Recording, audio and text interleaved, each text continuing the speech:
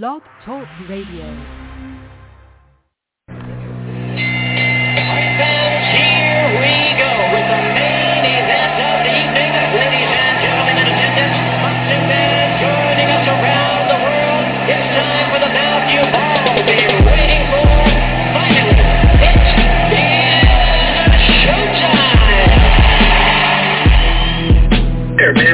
Dedicate our lives to this sport. We do thousands of sit-ups in camp. We run hundreds of miles, for the ones that take it serious. And we just dedicate ourselves fully to our craft, man. We watch tape. We have attitude. We rooting, and we go into that fight to land on the line.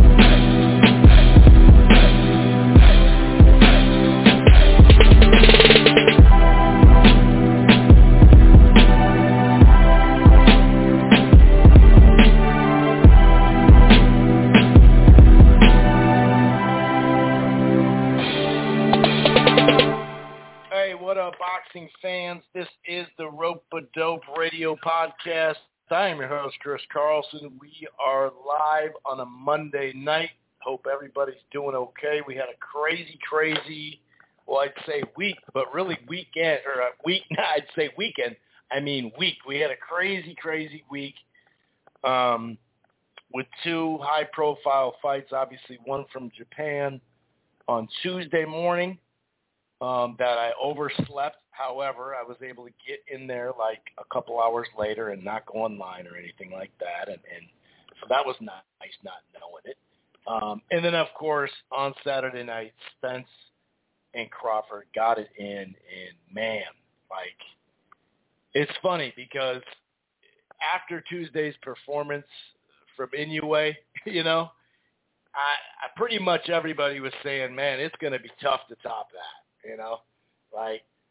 I respect both Crawford and Spence and all that good stuff, but man, what Inoue did in the domination, I mean, it's going to be tough to top that. That's what that's what a lot of us were saying on Tuesday. Some people still have Inoue on their, on the top pound for pound. I'm not going to, have a big argument about that. That's for sure. Then the Crawford-Spence fight. I said Crawford-Spence because Crawford, after the third round, Crawford dominated it. Just completely dominated it. I loved how he came out looking to win those early rounds. Sometimes that's been an issue. As we know, he downloads and he'll get hit probably too much for how high level of fighter he is, right? But he came out to win the rounds, and he came out worried about his jab. And those two things right there, I was like, wow, okay, that's a difference we don't always see. And he just, like I said, after the third round, you could give Spence the first round. If you wanted to give him the third round, you could. He was winning the second round until he got knocked down. But after that, sure, Spence would have his moments. And sometimes they'd exchange punches, and you'd think, wow, Spence just landed a good one. And Crawford would just land right back. But like I said, it was just pinpoint accuracy. He was sharp from the jump. It was just phenomenal. And I understand some folks, because we had these two fights on paper that people were so excited for, and we didn't really have a two-way fight throughout both fights, right? So I do understand some of that. I got some messages saying, man, I wanted a good back-and-forth fight. And I understand that. I mean, obviously, when you're watching boxing or really any sport, if I'm any kind of sport, I want to see a close game, unless it's like my Vikings or something. Yeah, I'd rather see a blowout. The last 2 years, my Vikings have been in just crazy close games. And those are fun, but not every damn game. So I understand that sentiment of, damn, dude, these fights, on paper. But if you look at these quote-unquote super fights in the past, I mean, Mayweather-Pacquiao comes to mind. That was pretty one-sided, but we didn't have the explosive punches that were landed in both of the fights, correct? From either guy, really. I mean, we had some big punches, but not like that. If you look at Mayweather-Canelo, I mean, Mayweather definitely dominated the fight, but, you know, it was one-sided. Sometimes these fights, especially for a while with Pacquiao and Floyd, if they weren't fighting a top-level guy, sometimes these big fights, these pay-per-view fights, the main event could be one-sided, you know. But the difference is, yeah, we didn't get two great fights, but we got two great performances. And if you're looking for greatness in the modern day, this is what it looks like. Crawford and Inoue separated themselves from damn good fighters, okay? It's not taking anything away from Spence and Fulton. They just separated themselves. And like I said, you know, I'm not big on, I'm going to start matching them up with, you know, Mayweather and matching them up with Pacquiao and matching them up with, you know, Tommy Hearns and Leonard. I'm just not a big fan of that, especially while the fighter is still active, which, you know, we assume Crawford still will be an active, you know, fighter. I don't see him retiring. Maybe sometime soon, but right now there's no reason to, you know. But that's what it looks like. Yes, it wasn't great fights. It was great matchups on paper. But once they rang the bell and a few rounds went by, that was greatness. That was greatness. When you separate yourself and you dominate someone like that. And so, yeah, I mean, if I had to choose, I probably would. I probably would put Crawford at the top pound-for-pound list. And if someone has Inoue there, cool. To me, it's probably where you had them before they stepped in the ring. Like, I should say before this week, Tuesday included. If you had Crawford first, well, then he probably shouldn't get bumped, right? If you had Inoue first, then you can make an argument he shouldn't be bumped. But if I had to choose, I would choose Crawford. But, man, like I said, that's greatness. That was greatness in both of these guys. The flaws they showed, the minor little things that they showed as far as weaknesses, which, by the way, every single solitary fighter has them.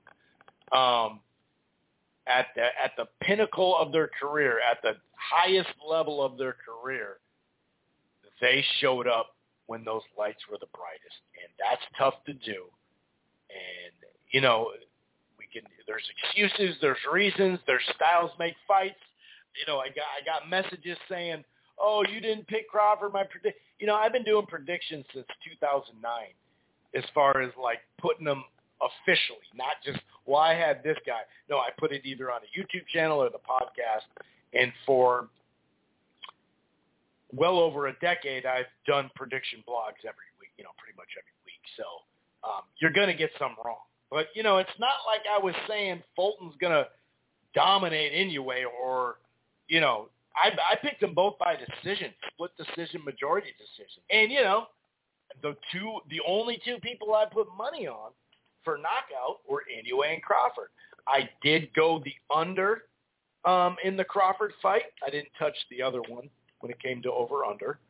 And then, you know, the thing is, the plus number, let's say plus 300 and down or plus 250 and down, it's been great to me. I mean, I picked Taylor over Teofimo, but at that plus number, it's like on average, you got to put money on the plus number just because. Like, if you're going to bet year-round, is what I'm saying.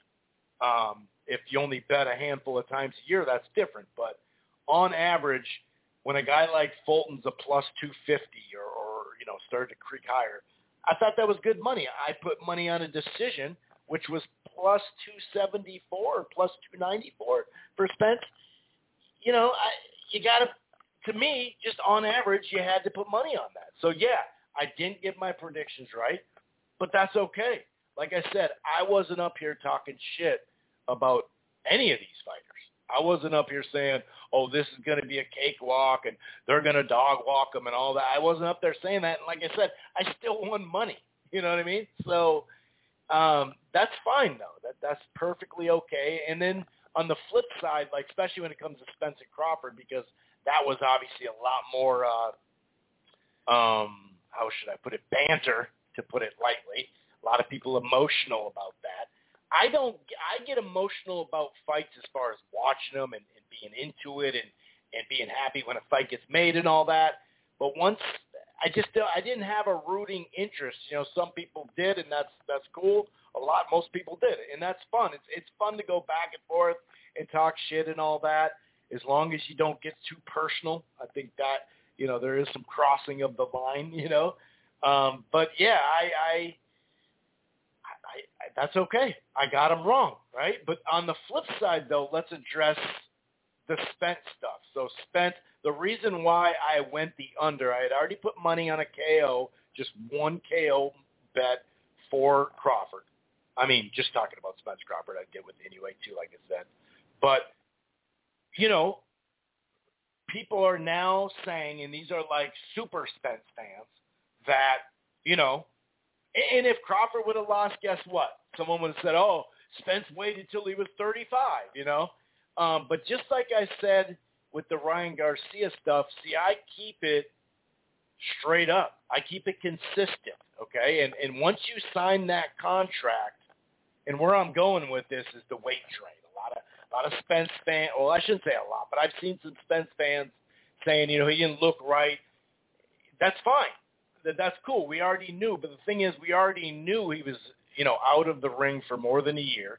We already knew that this was likely going to be his last fight at the weight class. You know what I mean? These are things we knew going in. Okay? We already know he's been in a car accident and he may not be the same. Fine. That's fine. I mean, he looked pretty close to the same fighter against Ugas. Obviously, Ugas isn't Bud. But you can't now say, oh, he was weight trained. Now, looking at him coming in the ring, like if you look at him walking in the building and look at him come in the ring, yeah, he didn't look great. He looked pretty low energy and didn't look like he was just being overly calm. Yeah, he didn't look great, but we knew there was a chance of that. We knew that 147's getting tougher and tougher for him to make. And, part of the reason why, that was part of the reason why a lot of people had gone over the Crawford side too, and the fact, like I said, he hadn't fought since last April or 2 Aprils ago. That's part of it. That's harder to make that weight then, but you can't use it as an excuse. Right now, especially when your fighter right now is not saying it. Now, will he feel better at 54? Of course. That just goes for the people messaging about that. And this stuff I've seen on Twitter too.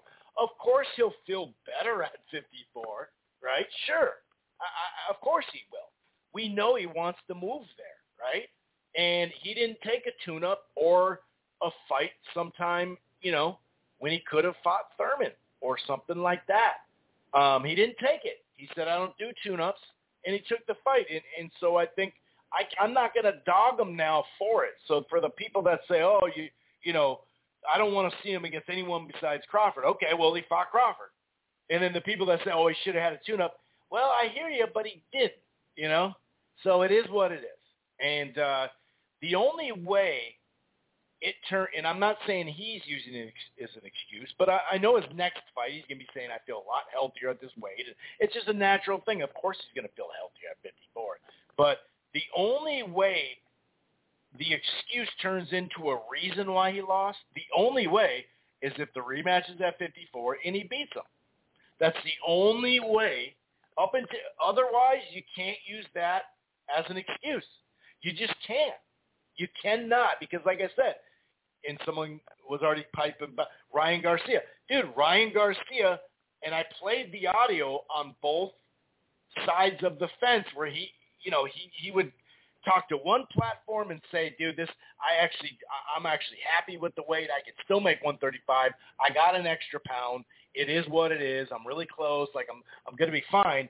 And then a different platform, he'd say a different thing, but the point is he signed the contract. I know the stipulation was different. My point is, if Spence signed the contract to fight at 47 and he didn't take a tune-up or didn't take Thurman before he fought it and let another year plus go by, it is what it is. That's what he decided to do. Was it a smart move? No. But to be, there's also a style make fights here. And, you can see, like I said, will he be healthier at 54 and probably feel better? Yeah. He'll probably perform a little better. Sure. I'm not saying that. But stylistically, I just don't see that mattering.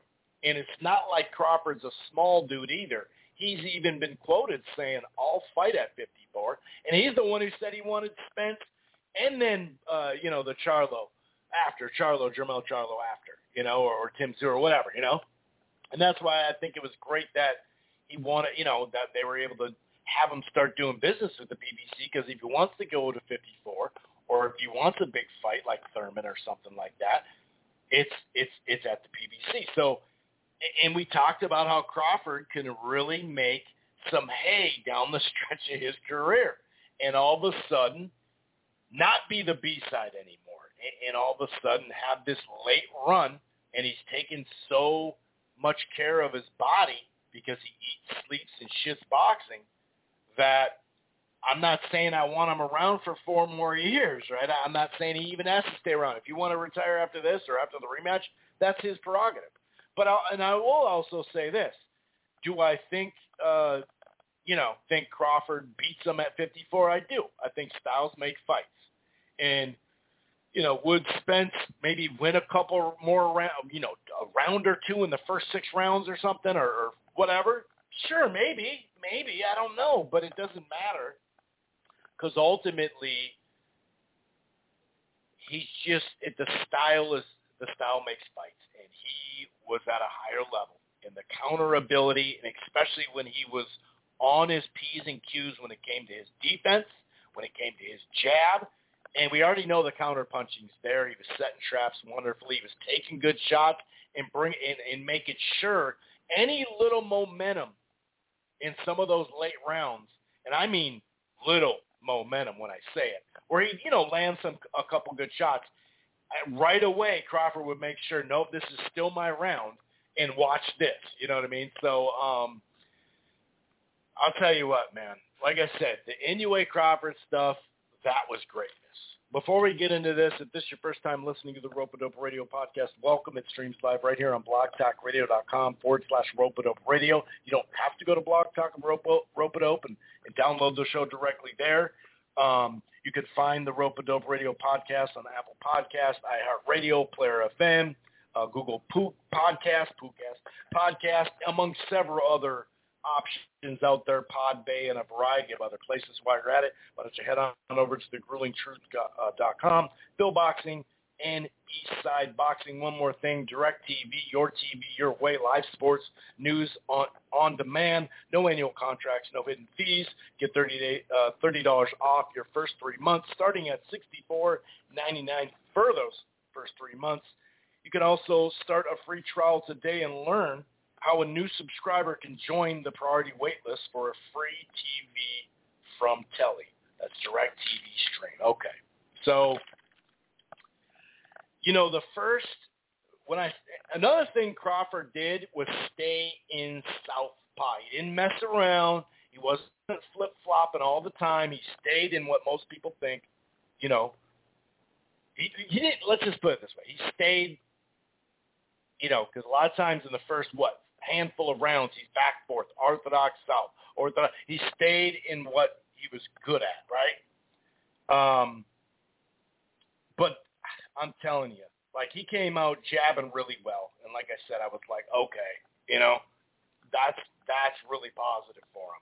And it really made Spence think about something as he's coming in. Now, he started jabbing to the stomach. He got a couple of nice body shots. He landed a left to the head. In the second half of the first round, could you give that to Spence? Yeah, sure, possibly. You could give it to him because I do think he got off a couple of decent body shots that landed a little harder. But like I said, Crawford came out with that jab. And then somewhat early in the second, there was a looping left hand that, did pretty good. He was able to back up Crawford a little bit, and I felt he was winning the second round, and then the counter shot, I believe it was a right hand, knocked him down, and it was one of those things where he got too aggressive, and we this is the thing about Spence, the balance, falling over his punches, and he got caught with a great counter shot. And, he bounced back pretty good in the third. He came out aggressive. He had him on the ropes a little bit. The last minute was like two-way stuff. It was actually a really fun round. Of course, the counter shots and the jab were there for Crawford in the third round. But like I said, the first and the third round, if you wanted to give some rounds to Spence or a round to Spence, the first or the third, and then that was it. That's the only two rounds, in my opinion, and pretty much everyone I've talked to, if you were going to give one, at max two, but just one of those two, 1 or 3. But after that, it was a wrap. And, some of the things Spence did good after that knockdown, in the second round, what he did in the third, and even what he was doing before there, it's almost like he got too comfortable too quick. It's like, no, dude, you still have to worry about it. You can't just go in there trying to bully because Crawford is so damn sharp. And like I said, once he was on his jab that early, and he was trying to win the early rounds. And I know that sounds weird, but we know Crawford, the first couple rounds, usually gives some away. And then he measures, and then he goes. But he knew there's no way I'm going to get down 3-zip or anything like that. There's just no way.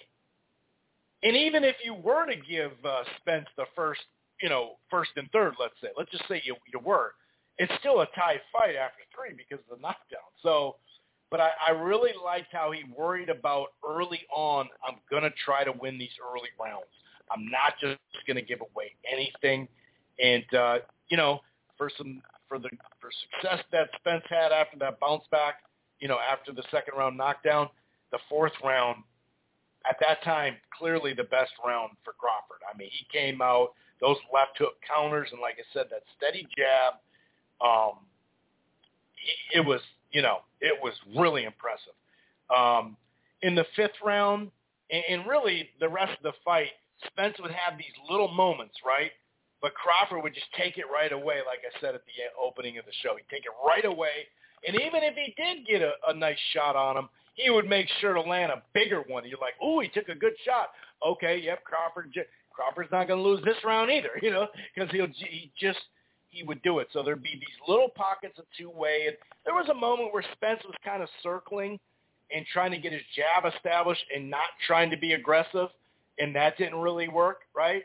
And so near, as the 6th and the 7th and the 8th, then Spence was like, well, at this point, I might as well just go for it. Because, why not, There was a left hand, straight left hand in this little roundhouse left hand that he kept landing that did back Spence on the ropes. Once he started getting on the ropes, too, you knew that was going to be problems. And I think it was at let me look, in the 7th round, the 150 mark. Yeah, 150 mark, scored a knockdown with a right hand. I think it was a right hook. Kind of like, actually a right uppercut, kind of a 45. And kind of like knocked him across the ring on that one. So, yeah, it was kind of a hook uppercut. I think a lot of people call those 45s. And then, right at the end of the round, it was like a right hook, and then it was open again. So he threw it again, and he went down pretty hard after that one, too. And like I said, Spence was showing heart. He didn't take a knee and just, give up or anything like that. Even when the ref or the doctor, tried to look at him, he's like, no, I'm good. Some people thought the fight could have been stopped earlier in the 7th round or whatever. That's fair. That's fair.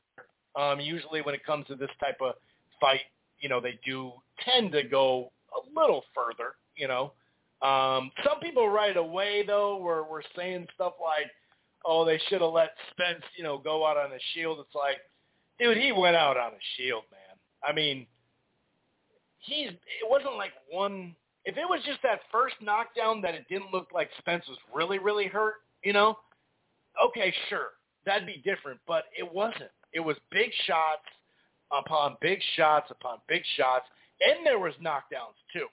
So it was a combination. And there was a handful of shots that I'm like, how is he standing right now? I can't believe he's standing because Crawford is just, basically decapitating. I mean, it was nasty. So 185 to 96, very efficient. And, the body work was really the only thing Spence had, 37 to 18. but the way he took away his jab and kept on his jab, that was huge from Crawford. And, you know, the copy box is just a guideline to look at and to kind of find little stuff. But 50% overall, we're not talking about power shots, people. 50% overall punches landed to 20%. It is very rare on a high-level fight to see that differential. It is very, very rare. And I did actually get some grief from some people when I posted that stat. Listen, it is what it is. Like that, I'm just pointing that out. I'm not saying, man, this is why Crawford won because of this. We already know why he won, but God, that is some domination. 50% to 20%. I mean, just putting that in, it's tough. It's actually extremely tough unless it's a quick fight that ends in the second round, right? Or it's just a mismatch where a prospect is trying to become a contender, and it's just like I'm getting an 8-rounder in, or you just demolish somebody. Okay, that's a little different. But I'm saying on the championship level, to land overall 50% of your fucking shots to 20, that shit is rare. And like I said, no, it was not a great fight. Neither of those fights were great fights. I understand that, right? I get when people say, oh, I wanted to see a great fight. I hear you. But you can't deny the greatness. So you're either going to see a great fight or maybe great little moments, because there were some fun moments to Spence and Crawford.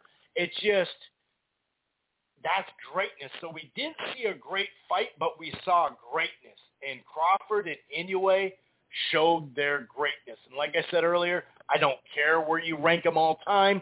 I don't care where they're where Crawford is in on your all-time welterweight list. I don't care if you think he can beat Floyd Mayweather or whatever. You say now he's going to beat Sugar. I don't care about that stuff. I don't care. I personally think Crawford is number one pound for pound. But like I said, if you had before this week, if you had Inoue number one and Crawford number two, I could see you staying with the order. Vice versa. If you had Crawford number one going into these fights, then how can you knock him off, But it really just shows you what Crawford did, because, like I said earlier, dude, it was so hard to think that someone was going to outperform what Inoue did in that fight. And Crawford did, which is like, wow, And so that's just something that you really have to respect. And like I said, Fulton and Spence, they kept going. They showed heart. If you thought that fight was stopped early, I don't know, man. I really don't know. Did you want to see him concussed? Is that what it was? You just didn't get the highlight reel knockout? Because there's plenty of fucking highlights in that damn fight, dude. So that's just being greedy. And it's it's beyond greedy, actually. It's kind of like, well, dude, come on now. Do you really, it was over. The fight was over, I was fine with the stoppage. If they would have stopped it a little early, I'd have been okay with it. If they would have let it go a little bit longer, I'd have been okay with it. But you didn't really need much more damage. The damage was done. And I'm also a person that's not going to hate on Spence if he wants the rematch. Now, if I was advising him, would I say you shouldn't? Yeah, I wouldn't say you should. But, let's say this happened to Crawford. He's stubborn too. He probably would want the rematch, I can't, when big fights happen, we know that it was a two-way. It was a very fair rematch clause. If he's going to rematch it, cool. I mean, at least it's done by December. I'm not going to sit here and complain about it, to be honest with you. Like I said, though, should he go to 54 and fight somebody else right now? Yeah, he should. He probably should. And then look for Tim Tszyu or whatever, Cool. Yeah, I think he probably should do that. But I'm not going to dog him if he does, because obviously we know it's still got some money in it, Now, you can only, how much will it sell again? That'll be an interesting thing, because, of course, the angle that will be taken is, well, it's at 54 now, so I'm healthier. Well, yeah, like I said in the front of the show, yeah, I'm sure Spence will feel better at 54, right? I'm sure he will. But, obviously that it's not going to sell as well. It'll still do huge numbers comparative to other fights. There's not many fights that do 300,000 buys and above, or even do 6 million at the gate and above. There's just not that many out there, right? So, but I won't sit there and destroy him. And what could it be a dumb decision? Sure. I'm not saying I won't be critical of like, man, I don't know. You should just go to 54. There's plenty of guys to fight there, dude. You could finish your career there. Because like even Crawford said, dude, he's a big dude too. Like 47's getting tougher for him to make. It may not be as tough, but still tough. He's a big dude. So, and he was already had plans to go into 54. He said this a year ago. So anyway, I'm going to shut up. I'm going to get to John here and then Carcino. We'll go in order of call here. Hey, how you doing, John? What's going on? Chris, how's it going? It's going pretty good. Not bad. How was vacation? I was actually on vacation myself, just kind of fitting it in throughout the week. Yeah, sometimes I can fit it in, but last week, even with all we had coming up, in addition to the vacation, had family coming down at the time of the show, so there just ended up being no way I could get it in. But ready to go this week, and hopefully you're having a good vacation. Usually it's not too bad to slip it in on vacation, but last week there was just no way I could get in.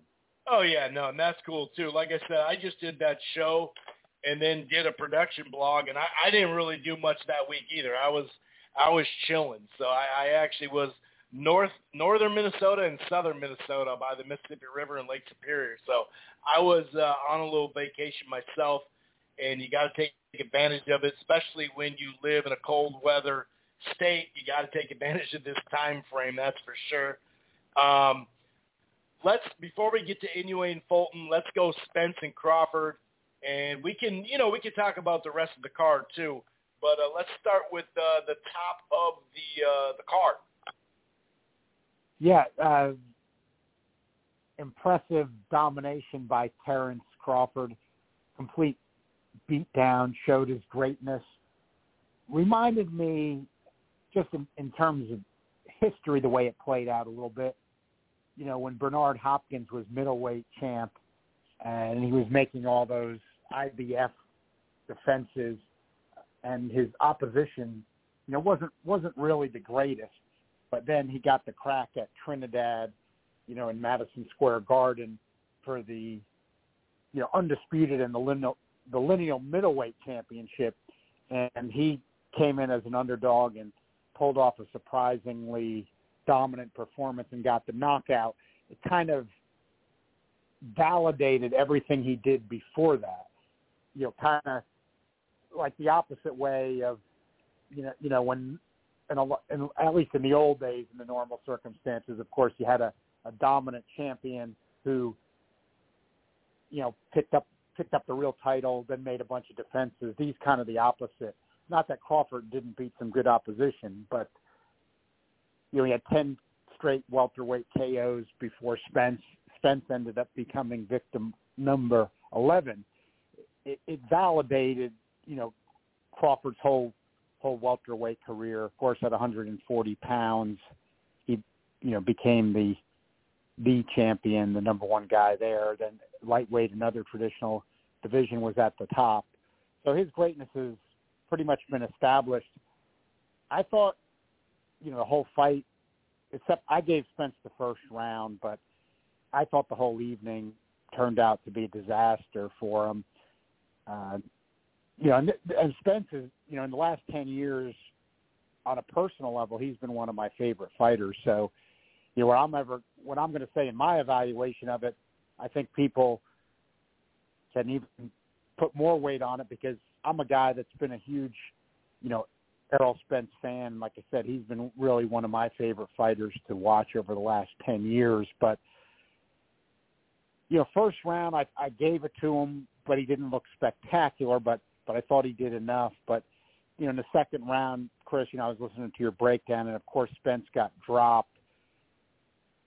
really, of course, the fact he got dropped, never really good, but what really got disturbing for me for Spence right there, and where I did start getting concerned for him at that point, and, that was part of my pre-fight breakdown. I did pick Spence. I thought it was tough after he'd had the accident in the retina, saw him get buckled against Ugas, but had so much faith in him. Crawford at, 36. I thought Spence would have enough to pull out the win. Didn't pick him by KO or anything like that. But in the second round when he went down, and you heard, Crawford in the post-fight even himself talk about Spence being a little off balance. Spence's corner said it afterward. But during that round when he went down, even though when he initially went down, I thought his balance might have been a little off. When he got up, that's where I got even more disturbed. He wasn't reacting well. Like, I heard your categorization, Chris, and that's what I even felt at the time. It was kind of strange because you thought he looked like he was just kind of got caught off balance, kind of rushing in a little bit. But then when he got up, yeah, he did make it through the round and stuff, but I didn't think he was responding well. Like he looked, for what that shot was, he looked real hurt to me. He didn't look sturdy. That's the way I put it after the fight. That's a good way to put it. He didn't look sturdy. Yeah, I like that. That's a good term. Yeah, I like that one for certain situations, Chris. It doesn't happen all the time, but, sometimes it's when a guy is starting to look shot or maybe the chin looks shot. In Spence's case, well, it does feel a little bit after the fact, and it's very tricky to analyze. I mean, I'll be the first to say I thought when he fought Danny Garcia, not that Danny Garcia is anywhere the fighter that Terrence Crawford is, but because Spence was coming off that accident, you had those reports that he was unconscious for a long period of time. They had him unconscious. My own experience as a personal injury attorney on the injured person side, deposing a lot of neurologists over the years, top neurologists, and admittedly I was speculating some, and there were some other knowledgeable people that were saying, well, he's been cleared to fight. They wouldn't put him out there if that were the case. And frankly, after then watching him get the win over, Danny Garcia, I thought, well, that looked like that was the right take. I overplayed it. And then Ugas, what he did to Ugas looked good. He ended up stopping him, and Ugas is a tough fighter. But, again, you and I have talked about this a lot of times since. We both had concerns. Ugas was never a big puncher. He was an okay puncher at best. And, we've seen that replay a bunch of times. The All Access showed it again. Spence got caught by Ugas, and he had the strange reaction. He just it was a really strange reaction. Like, there was, which of course in boxing you're taking head trauma and you're, like where he got jarred neurologically, and frankly, even though it wasn't because of an accident, there was an example of that on the undercard. We'll get to it later, but where Tellez nailed Garcia with that overhand right bomb so perfectly on the button, you could see he didn't know what the hell he was doing after that. I mean, even when the fight got stopped, he was rushing at him like trying to tackle him. He didn't know where the hell he was. He didn't know what was going on after he got caught with that first shot. So getting back, then Spence. So the second round to me, even though that knockdown, you wanted to say off balance, Spence's reaction just wasn't good after that. And then to me, after that point, I gave him nothing. I thought, again, and I've been a big fan of Spence throughout his career, a lot of faith in his abilities. I just thought it was a complete beatdown after that. Crawford was masterful. The accuracy was unbelievable. Spence couldn't get anything going. And what was disturbing, too, even though he hadn't done it in recent years that much because his calling card, and rightfully so, became the high-volume aggression, body attack with strength, power, and skill. But early in his career, Spence really boxed a lot. I mean, before he was even fighting anybody who was a name, I almost thought he was going to be a dull boxer, and it was then that I saw him start to bring the volume, the body attack, the aggression with that boxing skill. But why I'm mentioning it with this fight is even though he hadn't done it for a long time, Spence, he was an Olympian. He had the amateur pedigree. Very early in his career, I'd seen him just rely on outboxing guys. I think, as you alluded to, he was trying to see when he couldn't get anything going if that would work, and it didn't. And he wasn't effective doing that either. And, when he was doing his normal aggressive style, he was taking shots, constantly getting rocked by Crawford. He didn't look sturdy, really then repeatedly dropped. Chase got busted up. He wasn't landing. I mean, that was what was disturbing too. I've seen other people who've watched him closely that were fans of his, other boxers even saying, and of course, a lot of that's because he's in with Crawford, but as great as Crawford is, Crawford's 36 as well. He's not a kid. And, Spence couldn't land. He was just getting beat to the punch, getting countered. There were no combinations coming from him. That to me really stood out too. I was looking at him thinking, gosh, is Crawford just so good that he's just so afraid of getting countered? And it might very well have been that, but it just also looked like there was just no reflexes there. He had that look of a guy, with his kind of signature overhand left that he would land on the butt and hurt people with. He kept loading up, going with it. And I didn't fault him for that. It's arguably his best power shot. That, his right hook to the body's always been good, but that wasn't there. And Crawford just kept blocking that left. I mean, it was, Spence was always an accurate guy, a high volume accurate guy, and he wasn't landing at all. And it just seemed like then, and rightfully so, he couldn't go to anything. There was just nothing working, and Crawford was landing. Crawford, contrary to Spence, he looked very sturdy. He wasn't getting moved by anything.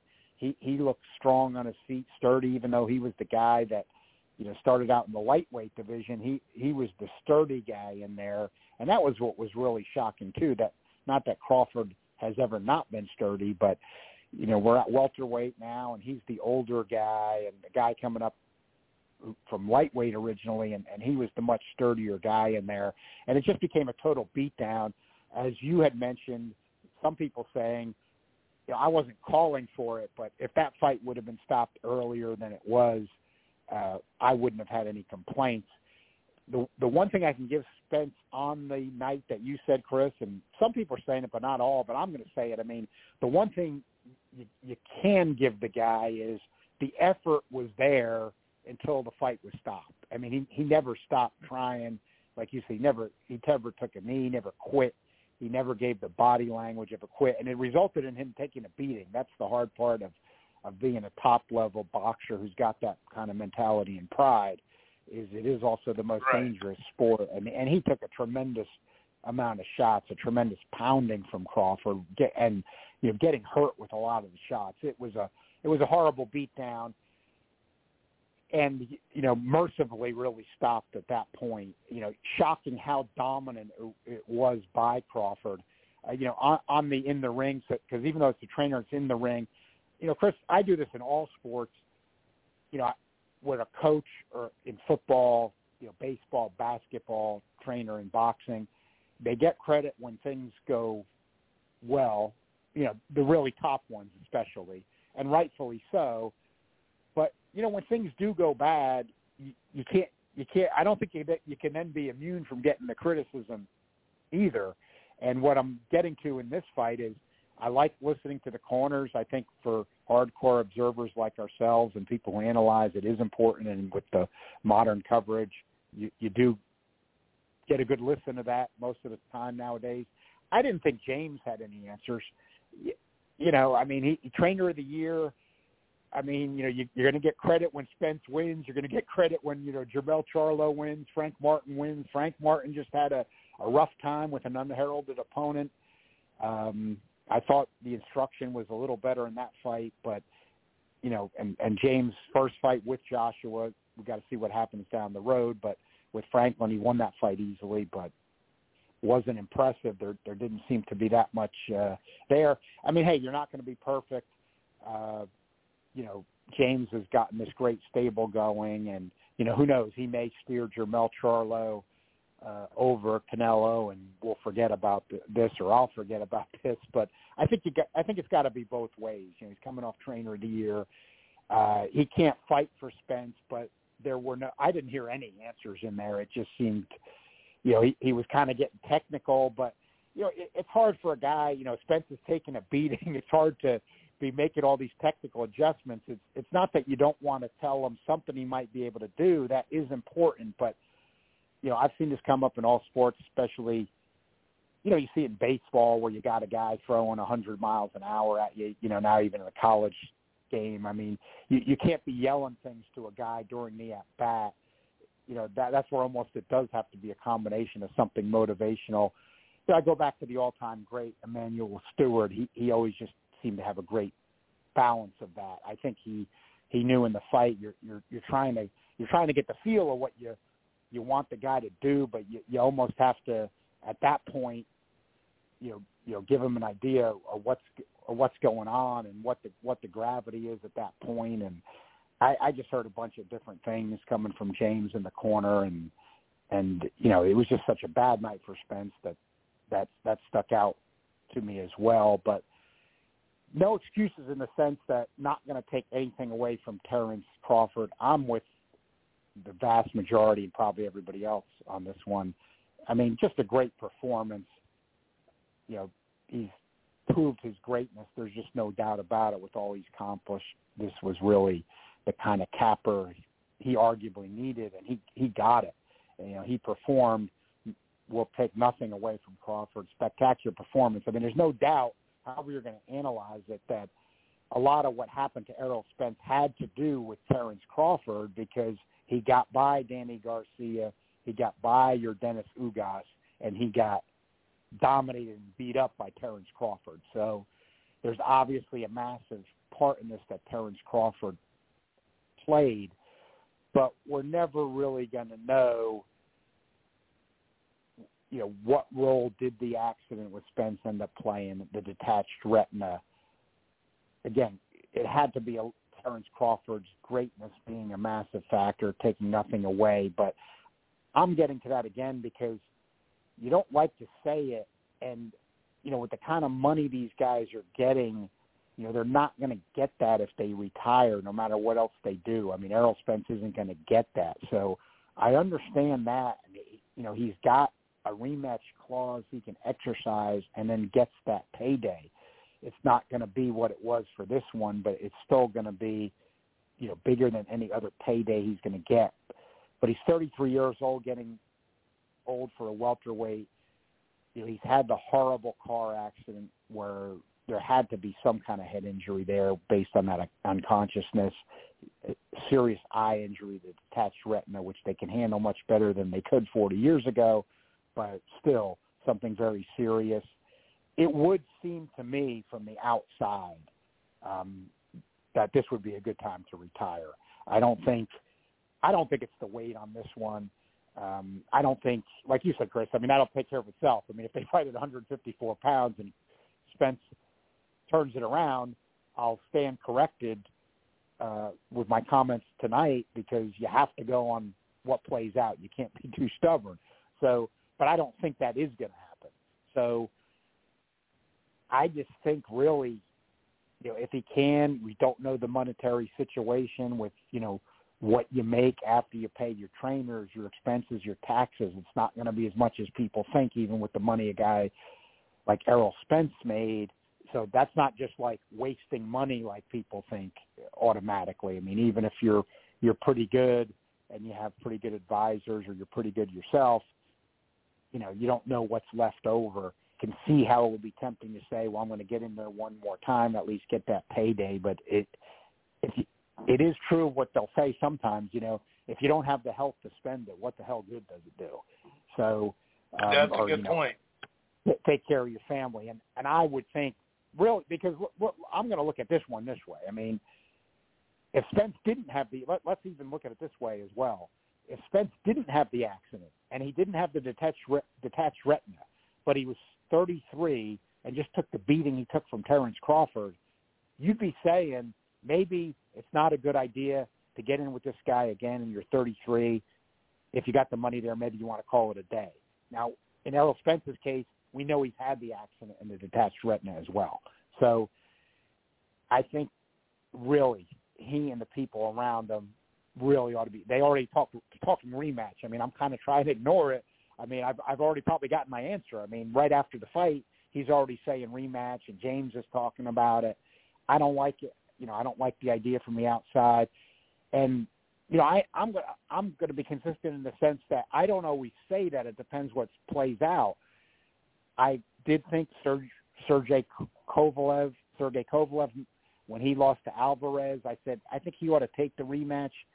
You know, McGirt, we brought in McGirt. You know, he could probably do something different. He did. You and I both agreed, thinking it over. And there's people that disagree with us, Chris, a lot, frankly, but we'll stick to what we're thinking. We both thought it over and said, you know, Joyce is at an advanced age, but Zhang's older. You know, he got caught early. He's not, you know, Joyce isn't getting any younger either. He was at the top of the division. Take this rematch, see if you can turn this thing around. That's what he's done. Maybe it doesn't work out, but I think that in his case, that's the right decision. So I'm not always looking at it that way, but I think in Spence's case, no. I just think I don't think he can turn it around. There was nothing positive there. So when there's nothing positive like that, right? And you know, maybe that's what you were getting to with the weight, Chris. Like, yeah, I mean, there's got to almost be something behind the scenes that they know that nobody else knows, where they're saying, oh, yeah, we can turn this around if blank happens this time. But we'd have to see it in the ring, you know, to not use it as an excuse, you know, because it's like, okay, if you beat him at 54, then we'll go say it's a reason. But until then, it's like we can't use that as an excuse because you signed the piece of paper. And there's really some over the top everything, right? There's some people that are just over the top, and I did get some messages saying it was the weight. It's like, dude, it doesn't matter if it was the weight. He signed the damn contract. That's all that matters. Yeah, I mean, right. I mean, I don't think myself, again, with all these other factors with Spence, I just don't think it's the weight because no, and we're talking about style. weight, even though it gets harder for these guys.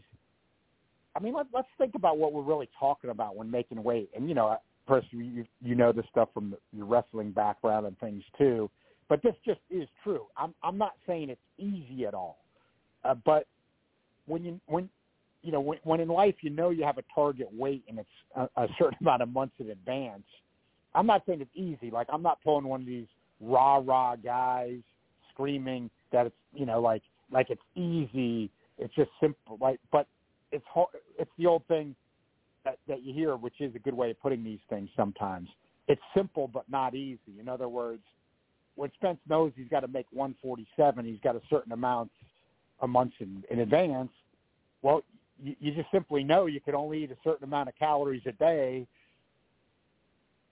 and you know you're going to make 147. I mean, in other words, simple but not easy. So when these guys he didn't fade down the stretch.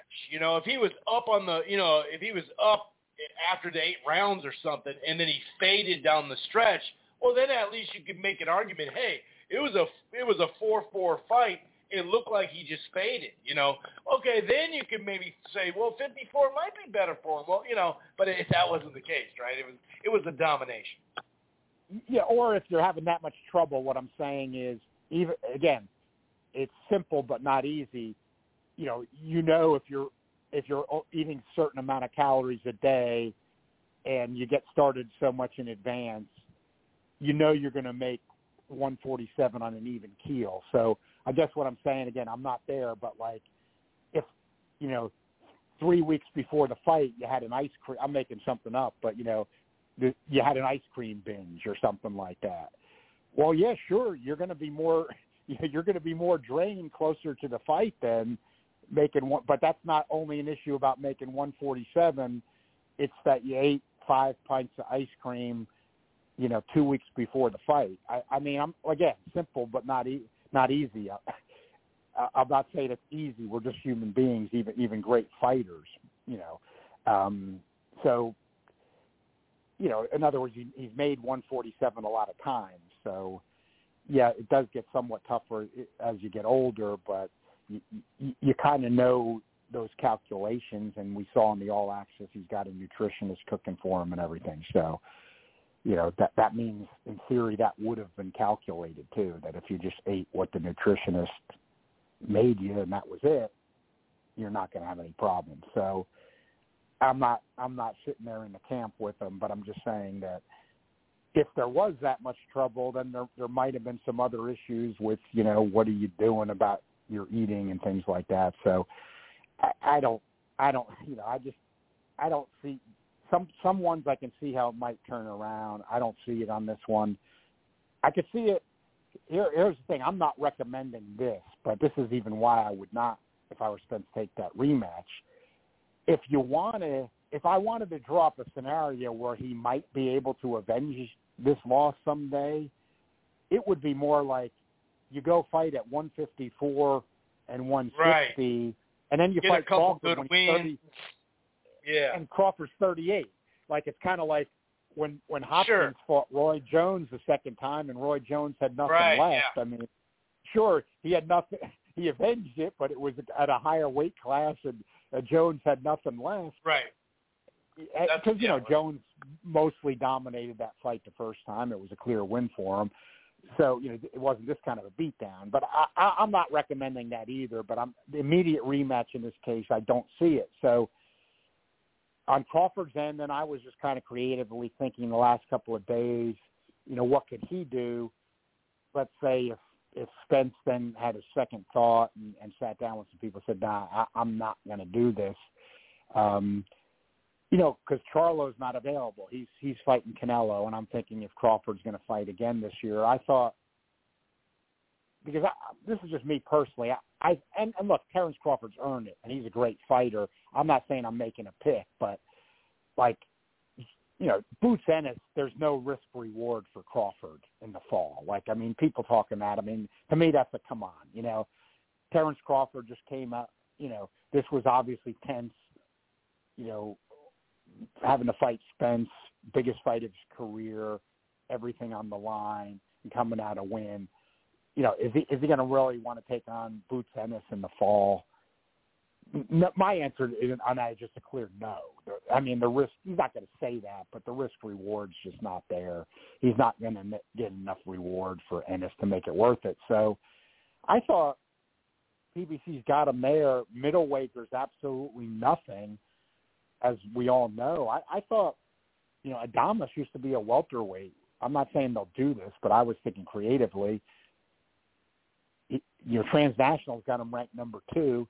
The ring's got him 3, and Golovkin's at 1 in the ring and Transnational. He may not fight again. He's certainly not going to fight again at middleweight. So I thought, heck, Terrence Crawford undefeated, 11 straight welterweight KOs. That would be kind of old school if he went out and just decided in the fall there might be some interest because of making a debut at middleweight, taking out Adames. I believe it's a guy he could beat. Throwing it out there, not saying it will happen, but I think that people. And he did just fight last month too, so they'd be on the same timeline. People have said, well, if you wanted to, go up to what you're talking about, you could get the Lara Garcia winner, but they still have yet to fight. So the Adames, that would make more sense because he just fought too. Right, and same timeline like you said. And, I don't care about the alphabet stuff, but the alphabets, as we agree, they make up what they want. Jermall Charlo's not anywhere near close to fighting. So I don't care about this stuff, but for alphabet people out there, I don't really see why the WBC then just couldn't say. They make shit up. You just got to say it. Let's face it. Adames is full middleweight champ. Jermall Charlo is champ in recess. They do this nonsense all the time. So I don't care about that, but for alphabet people that care about such things, it just doesn't seem to me like it would be that far-fetched in that, because I look at Boots as not realistic for the risk-reward for Crawford in the fall. Thurman. There is Thurman, obviously. Yeah, Thurman's gotten the exposure and I know that's where PBC likes to use him in these kind of spots, but I just don't think that's, I mean, with what he just did to Spence, and Thurman's only 5'7", Crawford's even taller than him. It's a massacre. So I don't know if we could sell that one. And then, how much else really, then, people then just throw names out there where it's not really, probably wouldn't happen. Yeah, I mean, Tim Tszyu at 54 obviously would be an option. He'll have a belt. He'll have a belt. Right. I mean, Tszyu could. I mean, that's true. I mean, that would be, and Crawford should have too much for him, but that could be sold. And you're right. I mean, I got to be fair. It's not like they couldn't do a Tim Tszyu full belt thing the way they make stuff up anyway. Well, it sounds like they're going to strip Charlo once he, let him walk in as undisputed, because it's September 30th or whatever. Right. The date. Right. And they'll probably stick to it this time just because. Right. I guess I couldn't really eliminate Tszyu because that would sell. So I guess I kind of eliminate him, but when you mention it, you're right. I mean, because Tszyu, as tough as Crawford is, it would pay enough. You figure he'd take it. So, and Crawford would probably think, yeah, I can beat this guy. He doesn't, even with the guys he's fought lately, he doesn't have the experience to beat me. So maybe, yeah. I mean, I guess I couldn't rule that one out either. But Crawford, at the age he's at, even though he looks just like he's at the top of his game, it's not an age to be played around with wasting time. So I'm kind of, trying to look at fights where there's a balance of being a big enough sell, because also if he's going to fight with PBC again, and, probably both parties there are going to say, well, we probably want Bud at this point to have enough of a fight where it's going to be a pay-per-view. Right. With fans, we don't always like that, but that's probably what they would be doing. So it's got to be enough to at least sell a pay-per-view. So these are kind of ideas, but summing it up, I mean, spectacular performance by Crawford, no doubt about it. Errol Spence, he was in with a great fighter, but it looked bad enough that it does seem off where from the outside it seems like this would be a good time to be the end of the line for him and say, hey, I've had a great, really good to great career, and fell short against Crawford, but that's it. I mean, look, Michael Spinks had a better career, a great career, 2-time lineal champ at light heavyweight and heavyweight, which is amazing. But, he lost to Mike Tyson. He said, that's it. And he never did come back. So, Hagler looked shot against Leonard. I thought he did enough to edge it out. We can debate that for all time, but he looked terrible. And he never fought again. I've always been of the belief Hagler just knew that. You know what I mean? He knew he didn't have it anymore. So that's why he never did come back again after that. So it's rare, but it can be done. So I think for Spence, those would probably be the good examples at this point. So I'm in a little bit of a time crunch tonight. I got to fit some folks in. Carcino's next, then we have Vic after that. You can kind of breeze through the undercard, however you want to do that, and then we'll talk Inoue and Fulton, sir. Sounds good. Yeah, I'd like to just touch on the Inoue Fulton, but the undercard did catch all that. There was entertainment value there. The opener of the main pay-per-view undercard, I mean, Tellez looks spectacular, taking out Sergio Garcia, and he's going to join Andy Cruz, another Cuban, as my poster fighters for the we don't need all these learning, quote-unquote, learning fights against guys who are 10-10, wasting our time, especially a lot of these ESPN Plus undercards. I mean, enough of that stuff. Look at what these two guys just did. I mean, the Tellez KO of Garcia was spectacular. So that was an awesome opener, a guy that we all have to pay attention to now. And then you had, Donaire against Santiago. Not a bad fight, but a fight that Donaire clearly lost.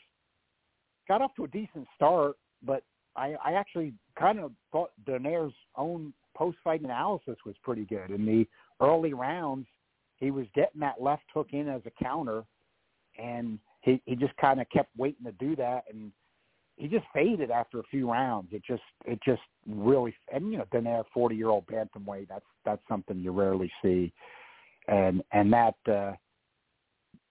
faded, and Santiago clearly won the fight. I mean, he's okay. He's nothing spectacular, and he clearly won it. So, look, Donaire, it's amazing he's gone to age 40 at that low of a weight, but let's keep that in mind a little bit too when you go back on those Inoue fights. And it's a couple of years, but still, I mean, Donaire's been, now you look at the kind of whole body, in recent years. I mean, he's been losing about as much as he wins. So let's keep a little perspective on that when we're talking about quality of opposition. Even though he is an all-time great, I mean, I've enjoyed watching the guy. I think it's time he should call it a day. But he's been a class act, and I've enjoyed watching him. Definitely an all-time great, no doubt about that. And it was surprising at his age as well that he was able to move back down to bantamweight and be as effective as he was. So you give him credit there. Then the Isaac Cruz fight, Cabrera, I didn't think it was as close as the judges, Feldman had Cabrera winning. I didn't see that. But I think I was even debating a guy I do respect about this a couple hours ago who has a different opinion. But, I've mentioned this before, Chris, when we've talked about Isaac Cruz. As great as Tank Davis is, what's funny is, I mean, he's a better style matchup for Isaac Cruz than some of these taller guys. Now, when Cruz has fought some of these taller guys like Cabrera, he gets the win. To me, it's clear he wins, but he doesn't look as good. And then you have a lot of fans saying, I'm disappointed in Isaac Cruz. He's the pit bull, this destroyer. What was it? Well, the guy's 5'4". I mean, when he can get the win, but when he's fighting guys that are 5 inches taller than him, I mean, he with that punching up, he can't get that same kind of leverage where he gets that same pop. He's got enough effort and enough motor to get the win, but it's not the same look. But when he fights somebody close to his height, Tank Davis is only 5'5", and other guys who have been around that fight that have fought him get destroyed. He can punch. He's got the right angles there, and then that power comes off, and he's very dangerous. I mean, Tank Davis, a top fighter. I mean, he had to box the guy a lot, and it was a tough, close fight. It was really Tank's toughest fight. So what I'm saying is, I don't agree with the take that I don't want to see Tank fight Cruz again. Cruz didn't look that good. That's a waste. I don't see it that way. I think it's a style matchup thing there and I think Tank would even look at it the same way. I don't think he'd be taking the guy lightly.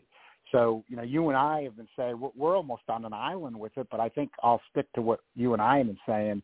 I think that rematch is going to happen. I still think it's going to happen, but I still think it's a pretty good fight. I mean, he's been Tank's toughest opponent, and I think it's a styles thing where he's going to be tough for him again because of the style matchup. Definitely sellable too, I agree. I think it sells. I actually think it sells more than people think. I think when that one gets closer, I think that would sell. So that was my take on the undercard. And then I was kind of doing some stuff, adjusting some stuff. Inoue Fulton. Right. Inoue Fulton, a great finish by Inoue. I think my main take from that fight was because this to me, even though, I picked Inoue to win.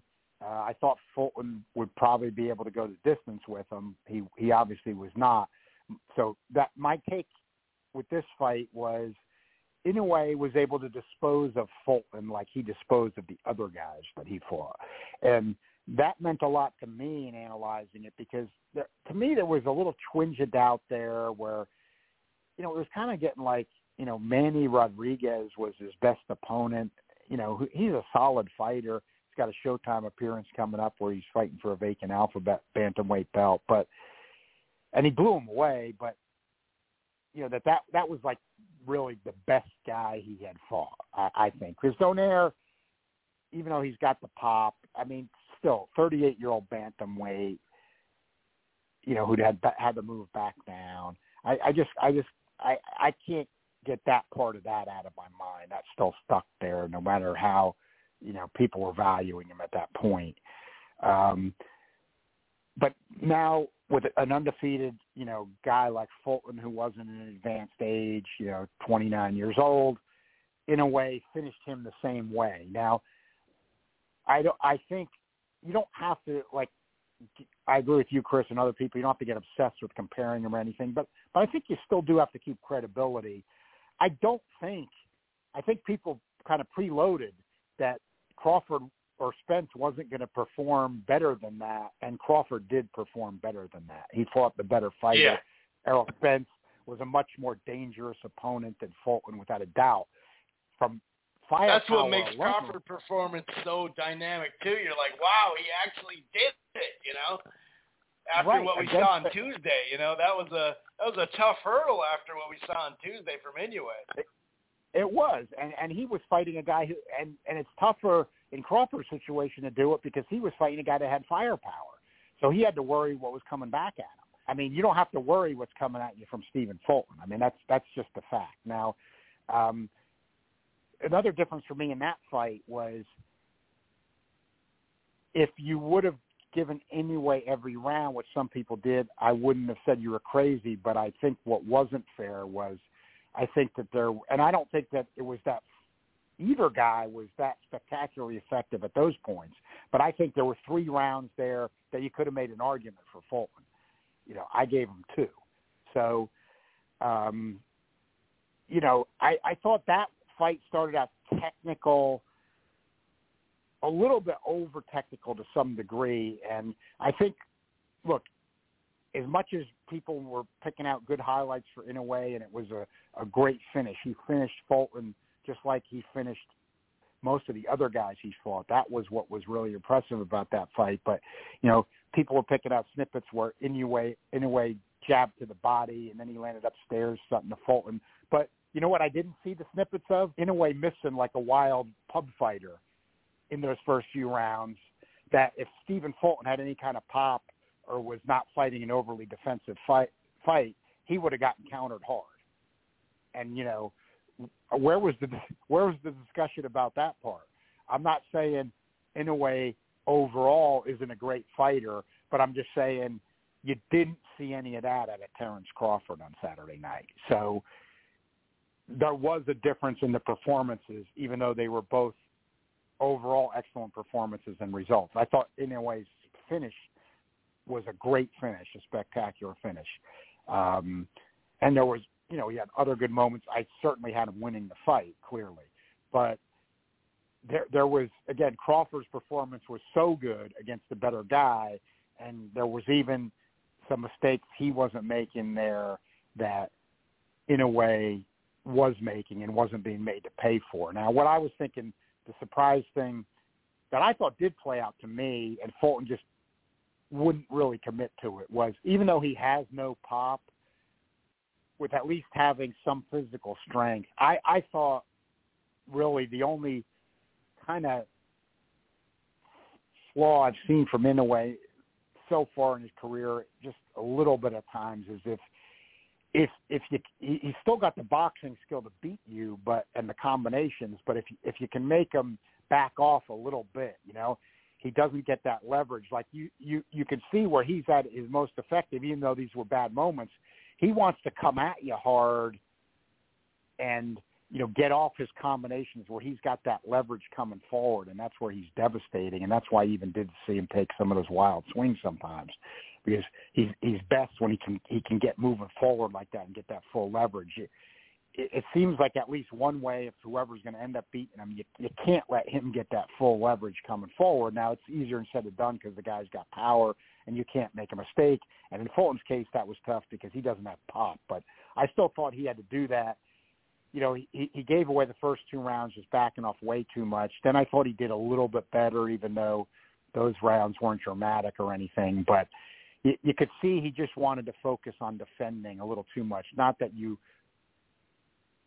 can't be careless. I mean, you can't be careless with Inoue, let him catch you. He's got too much power. I get all that. But Fulton was just defending. You got to have output. Like, you got to have output. And when not enough was talked about those moments, Inoue was swinging wildly on a few occasions. Didn't happen just once, just wildly and missing, and he wasn't being made to pay. And when you're going to let somebody who's got that kind of offense come forward with that kind of impunity, you're going to be in trouble. And Fulton ended up being in trouble. So, didn't fight a great fight. He actually did slightly, if you want to, I mean, for what it's worth, with the 2 fights the same week, he did a little bit better than Spence did against Crawford. But I think Spence's effort was totally there, and he was selling out even more than Fulton. But it just, just nothing went Spence's way really after that first round. But Fulton, he's got to deal with this lack of power. I just didn't think he could back off and outbox Inoue. Fulton fought a lot like that early in his career as well. I talked about Spence doing some of that, but he did that a lot. And then he also got more versatile in his style, but he doesn't have any pop, and Spence has a lot of pop. And I just didn't think he could back off on Inoue and win that fight. And there was no signs that he could do that during the fight. And so, but he just didn't want to commit continually backing him off and trying his luck there, and he ended up getting taken out as a result. So, great finish by Inoue, and still a great overall Speaking performance. of jabs, Inoue's jab was just nasty during that fight, and that jab right hand that started the start to the ending, he looked really sharp too. And you're right, he did show a little bit more flaws than Crawford, because both of them had these little flaws early in fights that you're like, that could, maybe that'll get him sometime. Whereas Crawford was just sharp, from round 1 basically. But you're right. It was like Inoue was also facing someone who didn't have the same power of it. So that was part of that home run hit and stuff, like you said. Swinging for the fence. Right. But I agree. I think what people, not most people even, but Inoue, he's got that power and he throws in combination, but he's got amateur pedigree. You don't hear it talked about that much. You hear about him talking to good things, but I do think that's like the difference. Like, I mean, he's a guy that has high amateur pedigree, knows how to fight, but then he's got that power and throws in combination. So, in other words, he's not like some crude puncher who you can, just say, oh, this guy is just a puncher who's just totally reliant on his power. And I'm going to go in with him, and we're just going to make him miss and outbox him, because the guy knows how to box as well. So it's not quite that simple with him, and that's what makes him extra tough as well. But yeah, I just think as good as Inoue's finish was and the final result was, and the good things that he did in there, Crawford's performance was just flawless. I mean, I can't think of anything he did wrong in the fight. I mean, and he was fighting a guy with firepower. So, it was against somebody who had, and Fulton has no firepower. So that's a massive difference.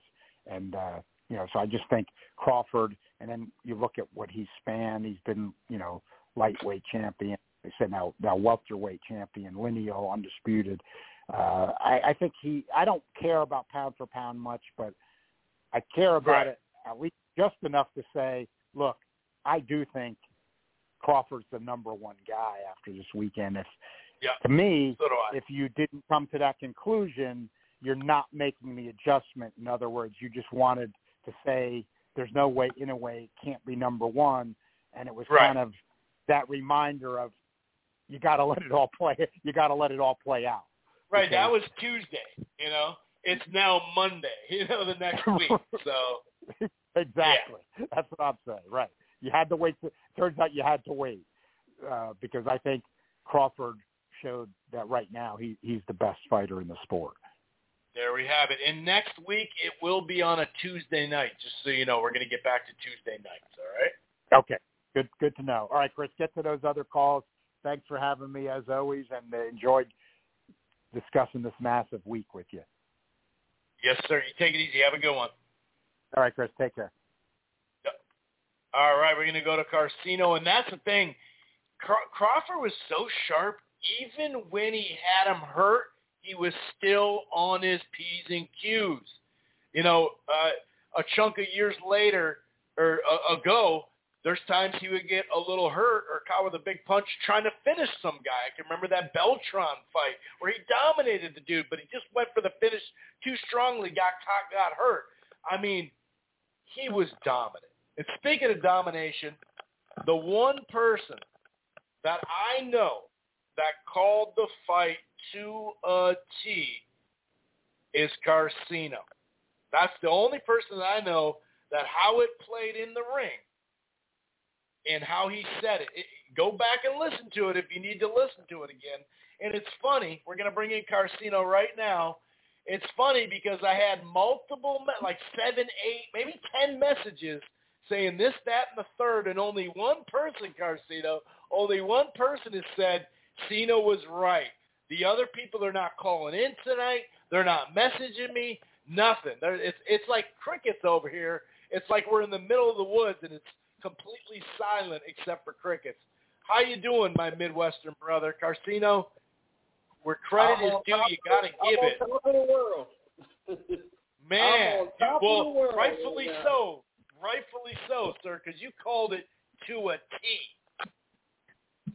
That is right. And it was the only way you could look at this fight and see it going. And there have been so many experts who thought, like, this was just going to be a back-and-forth fight. And even on Instagram, before the day of the fight, I'm like, 50-50? This is not a 50-50 fight. It's 50-50 if Errol gets knocked out or go to the car. And he's going to get stopped. I've tried to tell people over and over again, and they just don't seem to get it. There is a difference between good fighters and great fighters. And you see it here. This is a prime example of what a great fighter looks like. And this is what the whole world needs to see.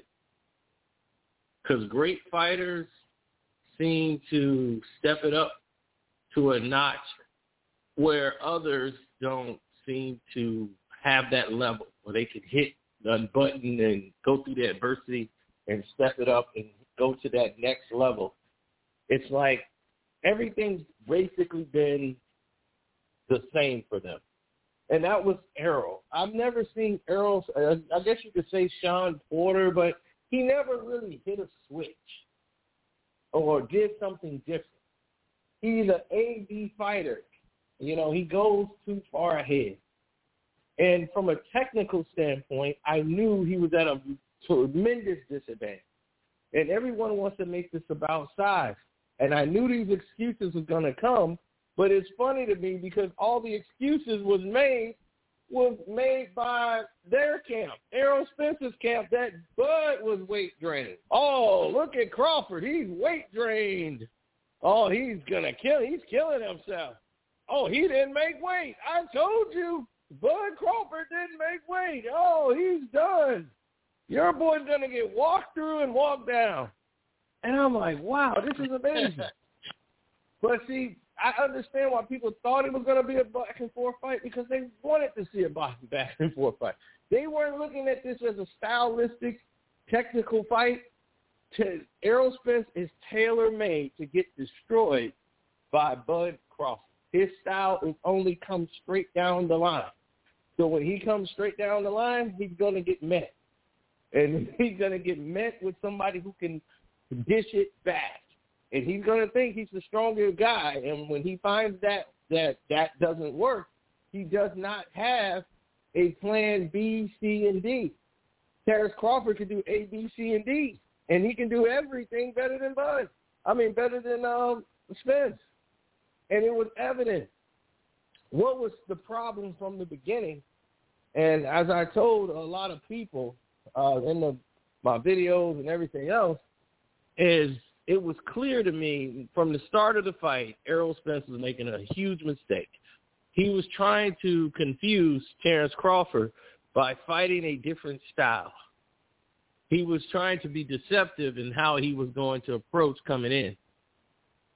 So when Terrence Crawford saw that, he was just trying to gauge the rhythm, get the distance, and look for the openings and come out with a jab and make sure he wasn't throwing a pawing jab or a searching jab.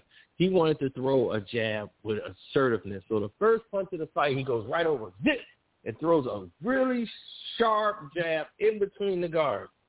Terrence Crawford knows, and everybody knows, Errol Spence doesn't block jabs very well. He doesn't really block a lot of punches very well unless you see them coming in from afar, but he really doesn't. He normally gets hit with jabs. He normally walks through them. So they knew if we don't throw a pawing jab and throw a serious jab and put weight on it, you can hit him. And sure enough, from that first jab, and you saw him reset and get his feet back together, I saw a lot of changes. He came right back in and tried to, box on the outside, and their strategy was come in the line, throw some combinations, and step to the side. That's what Derrick James wanted Errol to do once the plan didn't work. That was supposed to have been the plan B. But what they did not expect, and they already knew Terrence's athleticism and speed, but the style is terrible because what Errol tried to do was try to feint and throw looping shots to a counterpuncher. He's a pressure fighter versus a counterpuncher, and you are in trouble because now you throw looping shots. You don't really throw a lot of shots straight. So now you're wide open to be countered, especially from a guy like him who's super sharp with his punches and his defense. He sees everything Errol likes to do. Errol telegraphs all of his punches. Like I said on the show last week, he telegraphs all his shots. You can see him coming. I know his combinations.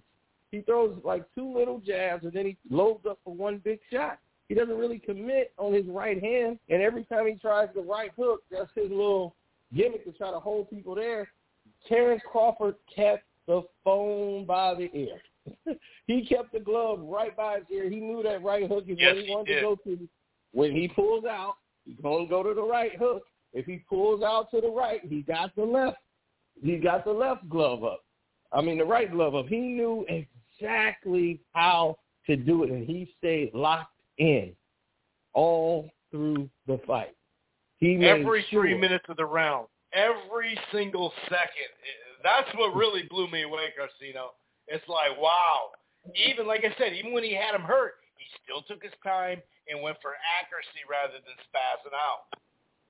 Oh, definitely. He feinted him so many times, and this is why people was like, well, I don't know why Errol stopped moving and just was standing there.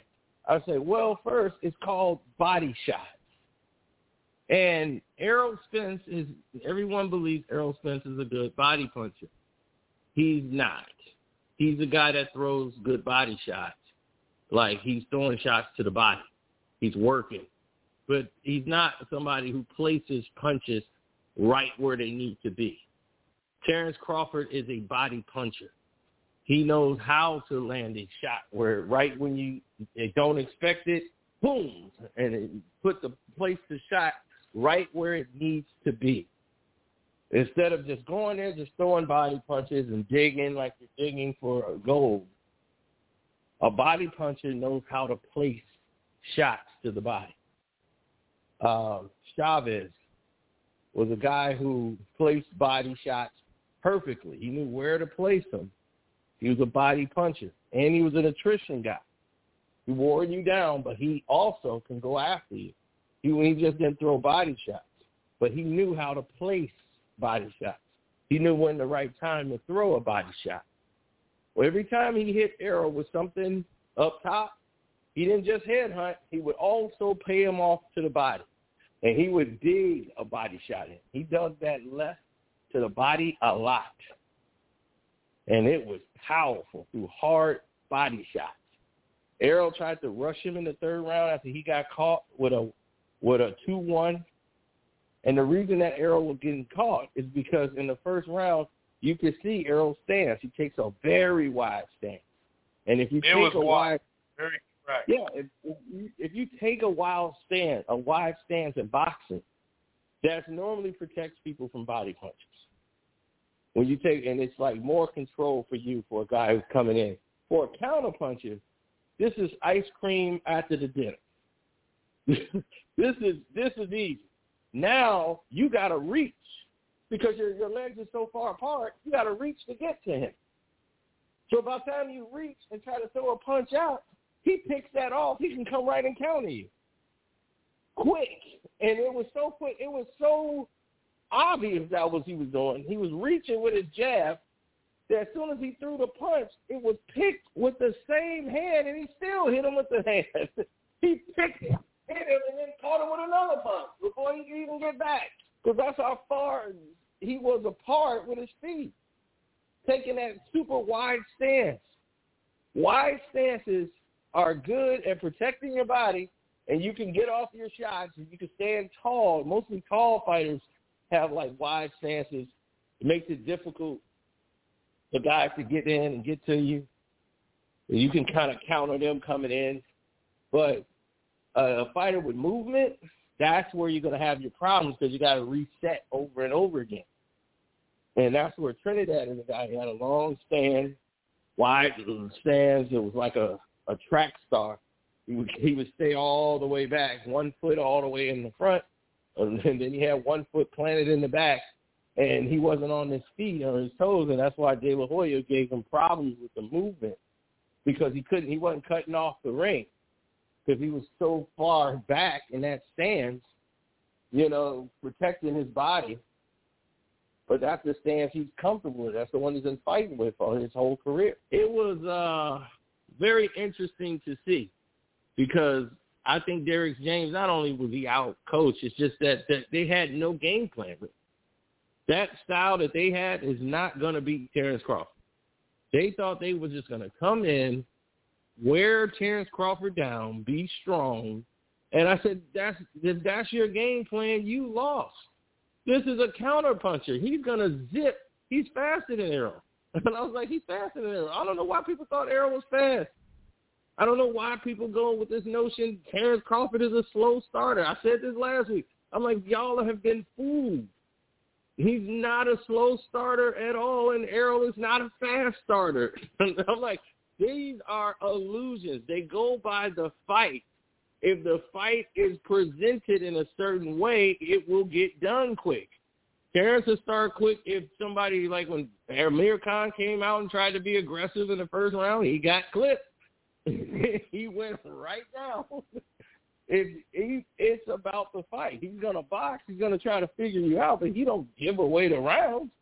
He's actually doing work in there.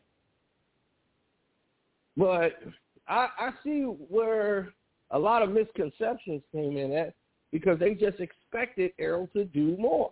They're just like they assumed that he would do great no matter how many disadvantages it was. And it was clear that he was outmatched. The feints were holding him there. As you see why he stopped jabbing, somebody asked me why he stopped jabbing. He stopped jabbing because he was afraid of what was coming back. He was getting hit so hard. Plus, he can't get the timing. When he says timing was off, it's not because he had weight. His timing is off because he can't get the rhythm of Terrence Crawford because Terrence Crawford is doing so many different things with his gloves. His shoulder movements, everything he's doing, he's twitching his hands on his gloves. He's holding Errol Spence right in front of him, not letting anything go. Space. Dude, that shoulder that he kept clearing space with and that was there's so many little things that he did, so much detail that he just does with ease, man. Yeah, and whenever Errol thinks he's got a timing, he's getting ready to shoot a shot, he put his blinders up, put the high guard up. So it takes away his vision of what he wants to see and what he wants to do. So he'll faint, and then he'll jump back because he can't see his opening. And somebody's like, just let the punches go. I'm like, yeah. Like George Foreman said, just throw the punches. Just let them fly. I'm like, yeah, well, he was letting them fly, and he was getting tagged. And it was just draining him out. Like in the third round when he fought like a child who just got mad and just started swinging in the third round and trying to push and force the action because he was embarrassed by the knockdown. He was swinging so hard. And he was trying to get it all back in one round. It's like, dude, it's the third round, fourth round, calm down. I knew it was over then. I said, oh, it's over. Come on in. This is a trap. You're coming right into it. Exactly. You don't even need to wipe your feet, take your shoes off. Come on in. Yeah, Crawford backed himself to the corner, let him come in, and was just he dug a left to the body. Right after that, boom, and he threw a left uppercut in there. And that's when Errol backed out. I was like, yep, Errol backed out and said, okay, yeah, I'm doing too much. Then he started throwing the jab. Right after that, just jab, pop, jab, jab. And I was like, he threw 3 jabs in his face in a row and got out of the corner. I was like, oh, my God. Errol didn't pick off any of them. 60% of the punches landed in that fight on Errol were power punches. 60% of power punches landed. Can you imagine that? 60%. And 50% overall. I mean, it's unheard of, really. It's unheard of at the top levels, you know? Yeah, and then now everybody wants to talk about the accident. Oh, well, it's the accident. That's what happened. I'm like, well, he had 2 fights prior. I did not see. Yeah, we knew he got it. Yeah. That was already in the equation. It's too late for that. Yeah, you know the excuses are coming. So I've been told that the rematch is taking place. Errol already came out today and said that he thinks Terrence. You had a date too, didn't you? Didn't you have a date? December the 9th is the date they had circled. But the Vikings are playing the Raiders that day in, Vegas. So, well, not that day, but it's going to be on Sunday. That so weekend, I don't know. Right, yeah, so I don't know. Dang. But right now. Boy, when you put it like that, Casino, when you put it like that, it's like, wow, interesting. I might have to go out there then if that's the case. My Vikes are playing there. Hold on. Okay, keep going. Sorry. Vikings are playing the Raiders in Vegas on the 10th. So now you got a situation where they might move it depending on what happens, but the fight might be at a catch weight depending on what happens with the Charlo fight in September. They're still trying to figure out, particularly, but they're trying to decide because, of course, it can't just be a fight. There's got to be belts on the line. So even if they fight it, they do it at 54, it's a 154 fight. If Charlo still got the belts at 54, then it won't make sense for them to do this, or they're going to say this qualifies as a fight to put Crawford as a number 1 contender to beat Errol Spence at 54, and then he'll vacate the titles. Or they could just do a catch weight at 152 or 153 or whatever to make it not a 154 fight, but still a welterweight fight. So therefore, the winner will still have a chance of being undisputed. So they're still trying those particulars out.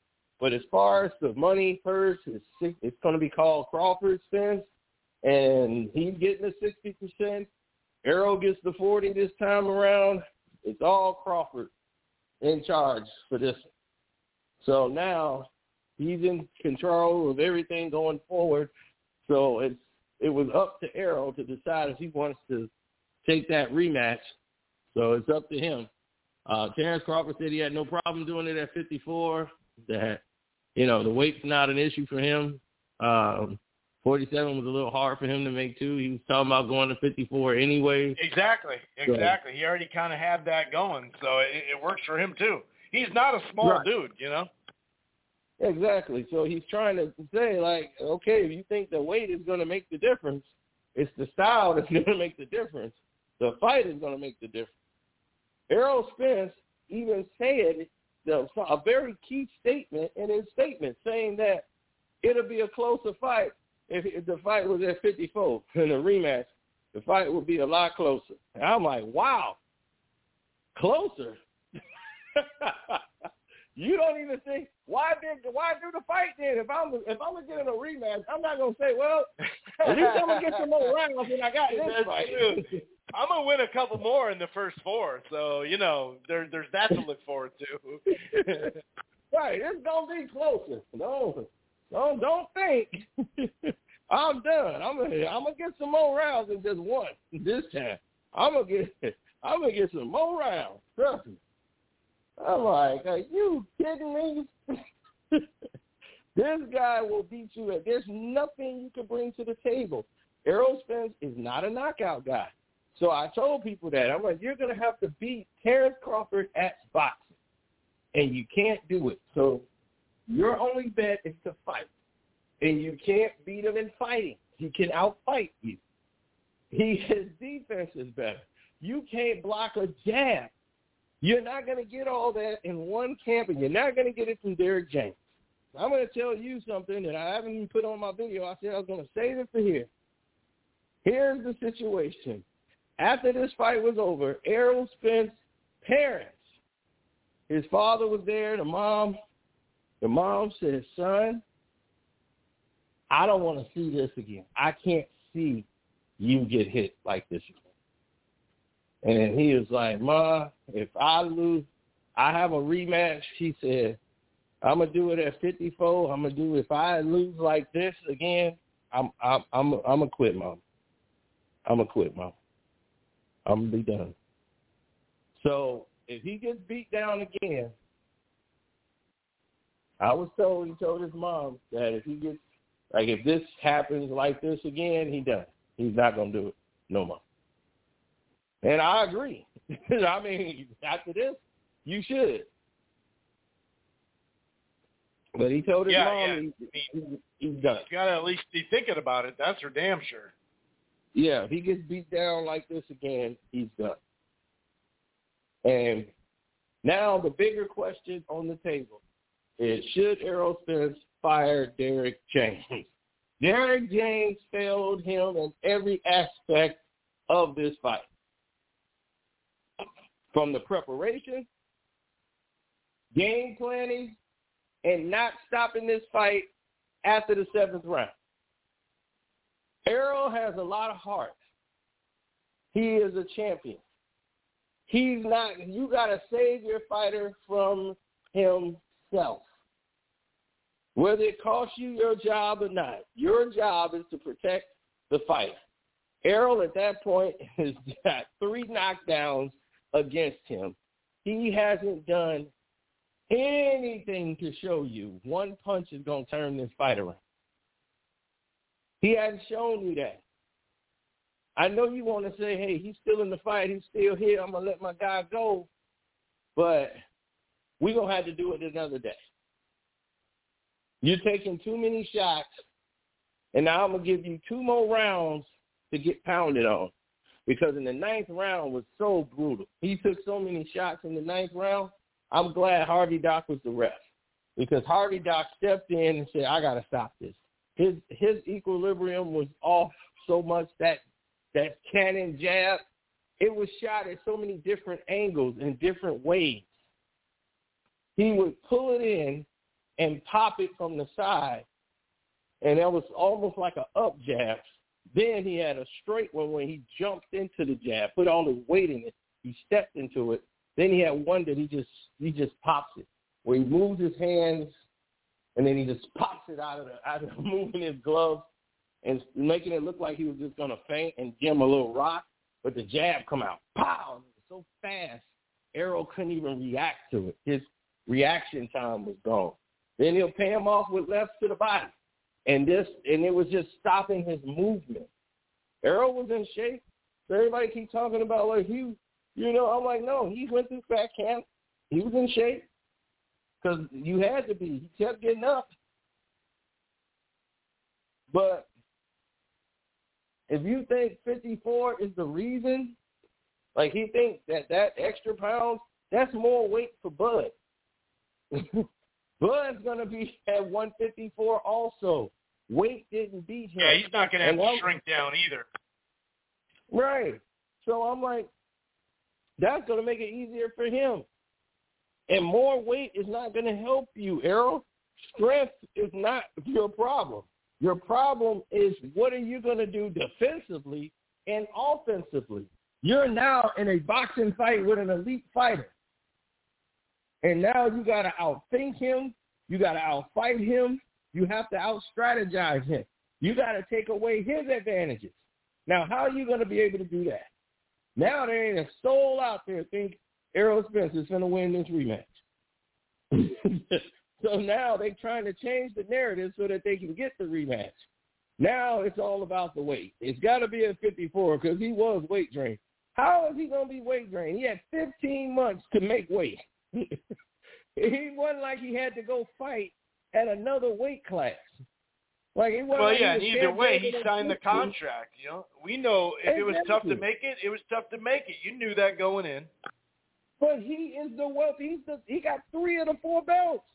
He's a welterweight champion. So it wasn't like somebody asked him to go to a weight class. Somebody asked him to go to a weight class he don't fight at.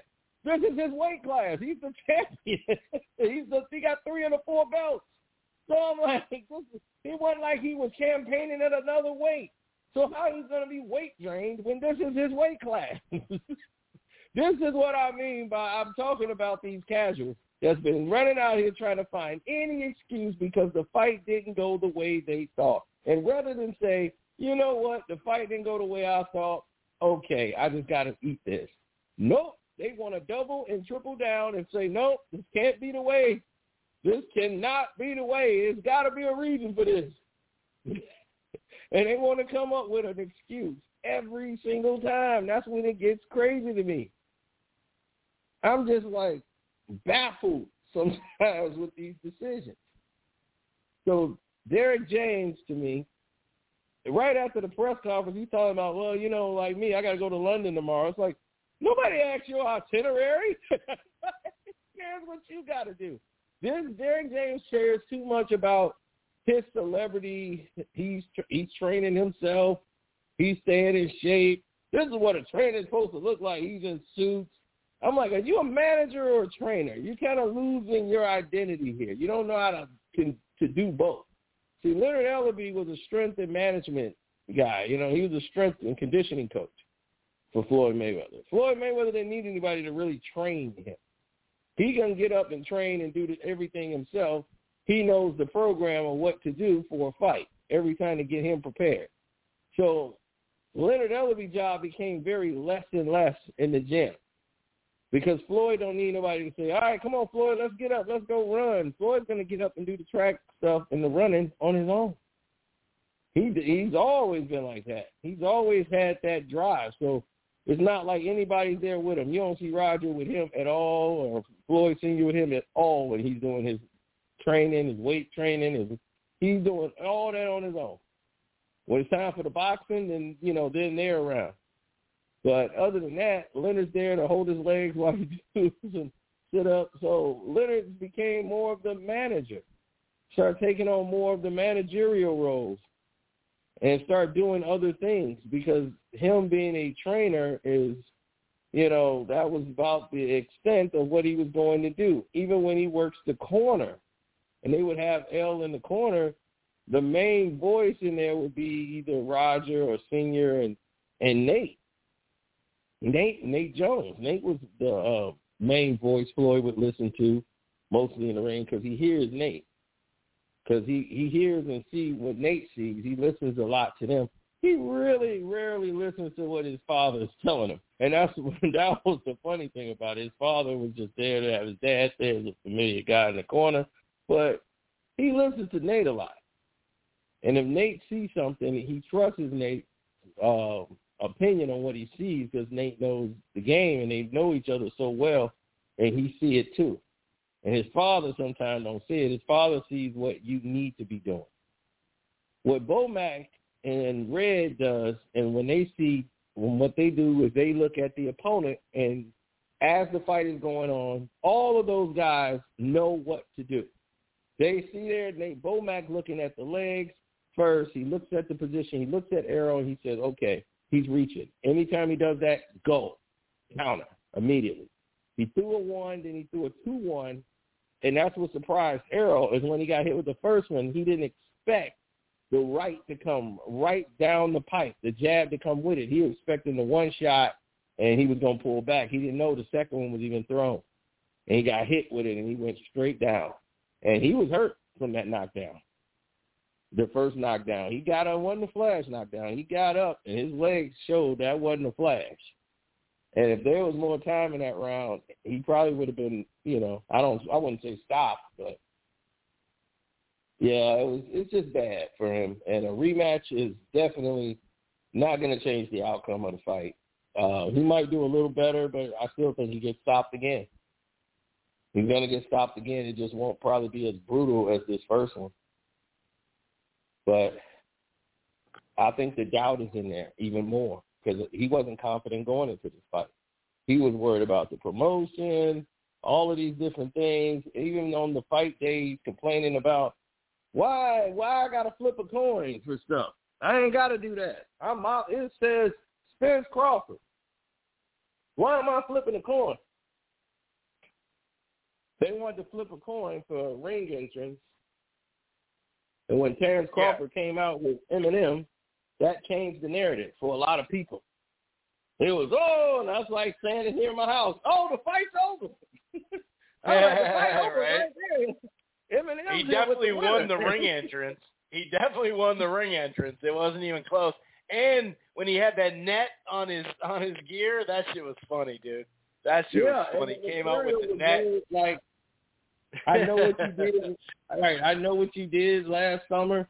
The guy with the slick suit. Right. Suit. That's how his robe was made. Like the hood and everything was made with that material, like a fisherman. So he had the net with the fisherman thing. It was great. Yeah, it was great. Great design. So there's been some funny memes up, man. There's one with a big shark coming there and tackle and like bite Errol Spence in the ring. It's a lot of funny memes off this, but yeah, I mean, to me, it was a great fight. I watched this fight a lot since it's been out. I've enjoyed that. I was gonna say I've watched it. I watched it again. What'd you think of? I enjoyed it. What'd you think of? So Vic, I see you on there. You're up next. What'd you think of Inoue Fulton? Because, man, Inoue put on a performance himself early in the week. Yeah, just like we were saying. I'm like, man, that was another prediction I had. Me and you both knew that Fulton would hit the canvas. We were like, I expect him to hit the canvas. I thought he would get to the card, but he did it even worse than I thought. Fulton Jr., and he did everything that I said he was going to do, and the problems that he had was very evident. He sat there, he jabbed, he stayed on the outside, and he's like admiring his work. He fought too much like an amateur. It was a lot of can'ts in there, like or can't do's or didn't do for him. He didn't do a lot of things in this fight. He didn't feint, he didn't block, he didn't know the 1-2. I mean, that combination that dropped him, that combination was thrown about 5-6 times. That 1-2 combination has been thrown. I'm like, he keeps hitting you with this combination because you're standing there right on line. You're not moving your head. You have zero head movement. You're throwing your jab out there light. You're going to have to sit down and throw something with some authority. You have to put some combinations together, throw some feints, use your footwork to move. You're just doing unnecessary movements. And just trying to, like, pop a jab, and then you sit back and admire your work. This is not the amateur. You get knocked out doing that in the pros. So it's like nobody's there scoring it like, that's a point for you. You got a jab in. Okay, there's another point for you. I mean, he's waiting for you to throw that one punch, and he's coming with, like, 2-3. And then he's got heavy hands, and he jumps from one angle to another angle.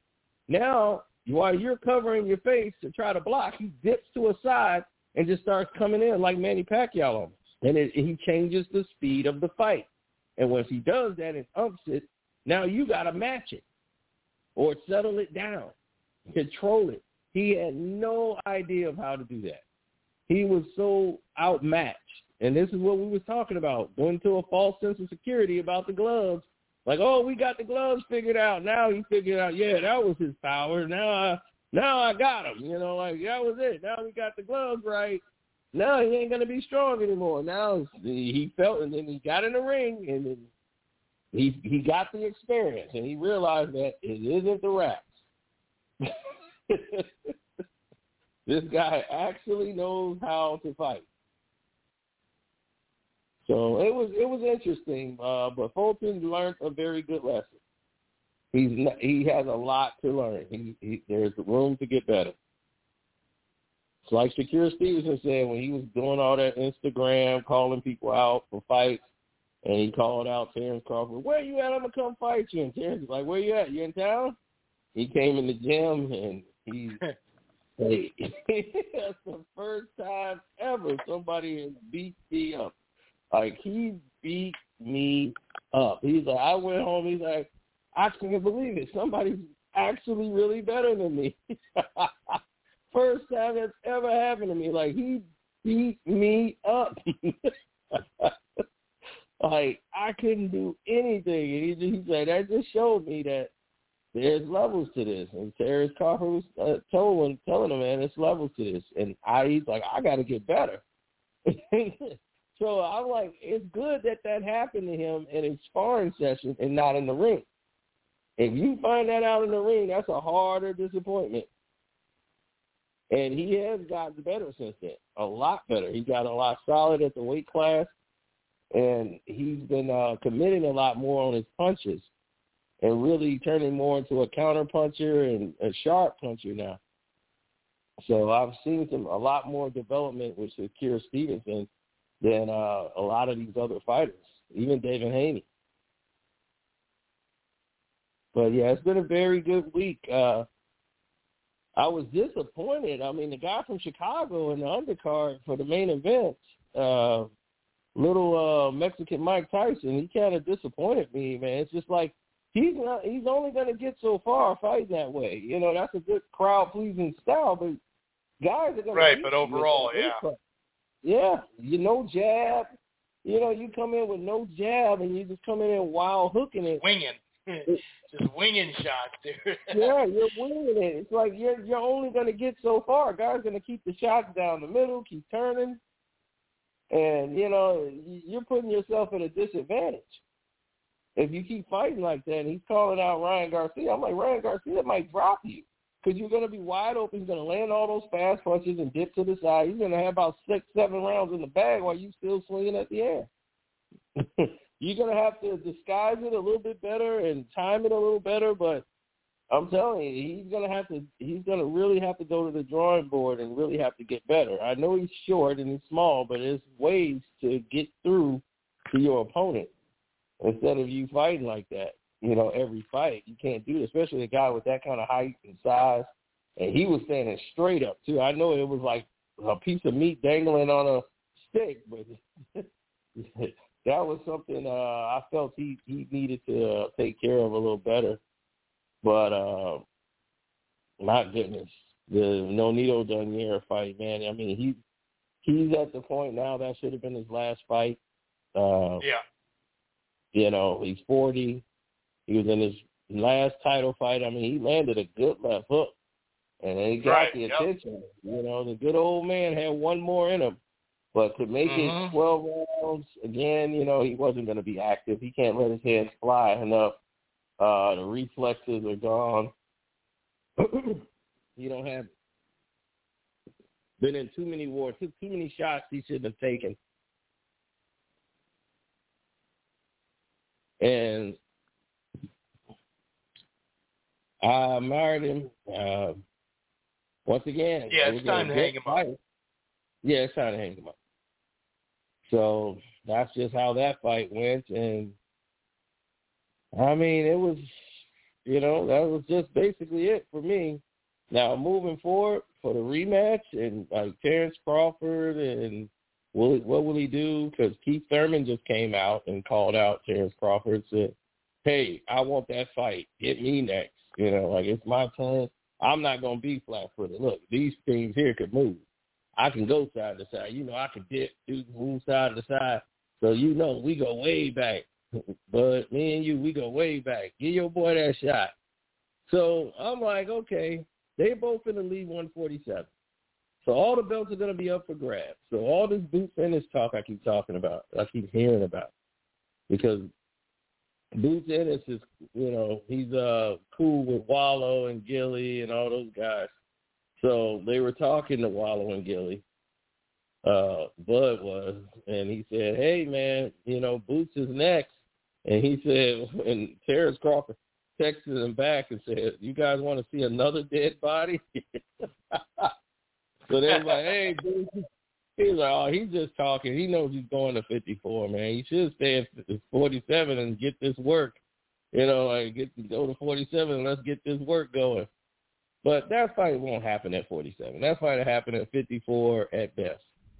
So I agree. If it happens at all, Errol's not going to ever fight Boots.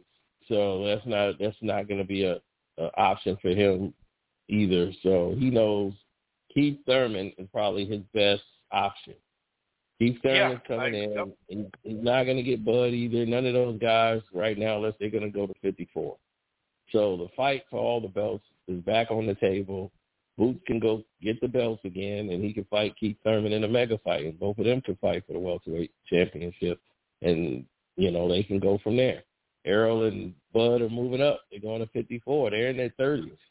So I'm like, that's what you do when you get to your 30s. You move up. You can't stay at one place all day. It's time to move up. You guys have done everything that you need to do at the weight class, and now it's time to go up to the next level. So I'm more intrigued to seeing what's going to happen there than anything. And every boxing fighter, former trainer, though, is trying to reach out to Errol to try to get in the camp and teach him some things. Right. Like, oh, dude, you got to hire me. You got to get me in there. Right. Yeah, Tom was really pushing for it. So I'm like, yeah, I saw that. I saw a couple interviews of him saying that. I wish they'd bring Tarver back to Showtime behind the mic. That's another thing I want to talk about. That was another thing. I'm glad you brought that up. Not only that, where are the boxing people at Showtime? Everybody, you got Ariel Helwani. Right, MMA, basketball players. Right. I mean, I'm like, who is this guy? The other guy, I didn't even know who he was. I'm like, who is this guy? I don't even know him. What does he got to do with boxing? I'm like, was he a cut man? Or like, what is going on here? I'm like, for the weigh-in, it was like that whole lineup was just weird. And I remember the girl, I used to see her for the top ranked fights all the time. And I was like, okay, now I think she does PBC, but she's the female. I've seen her a lot, but I saw Errol Wani, and then I saw this other guy I've never, I don't know who he is. And I'm like, what does he do? Why is he here? Where are the boxing guys? Where are the fighters? Where are the people that know the boxing sports? And it's not saying that Ariel did a bad job. It's just that he doesn't know what's going on. It's like the Showtime commentary, the play-by-play announcer that's named Murillo. I like his voice. He's got a great radio voice. Like, if you're listening to him on the radio, you'll be like, oh, man, this fight is getting great. He's good for that, but he doesn't know what's going on in the ring. He really has no clue. I need a fighter's perspective right now. I need that boxing perspective of somebody who's been in a fight, or at least on a pay-per-view. I'll even take Tim Bradley right now. Just give me somebody that's been in a ring that can tell me what is going on, or at least explain it to the rest of the public. Because I'm like, man, Bud caught all of those punches. And all they see is the punches thrown, and they don't know what's a scoring punch or not. I'm like, he's caught all those with his gloves. I was like, whoa, and now Errol Spence is turning it up. He's letting go. He just landed 3. I'm like, no, he did not. I'm like, stop telling people this. They ain't going to be running around there. I'm like, wonder why people are messed up. Every time some punch is thrown and it hits up anything, they just think it's a scoring blow. I'm like, they have no idea that the arms do not count as points. Well, I heard a noise, so it must have landed. Yeah, if you tell them that, they'll be like, no, you're lying. I'm like, no, arms are not considered points. So it's very difficult, and that's why MMA, MMA is the hardest sport because you got to look out for everything. Guys can use a headbutt, you can use a knee, you can get kicked. Boxing, you just got your hands. So I said, okay, well, boxing is more limited, right? In MMA, you got more you could use, right? Right. So you can only hit people with your gloves, right? So wouldn't boxing be harder? And now they're confused. I'm like, so boxing is harder, right? You can only hit certain places in boxing to score points.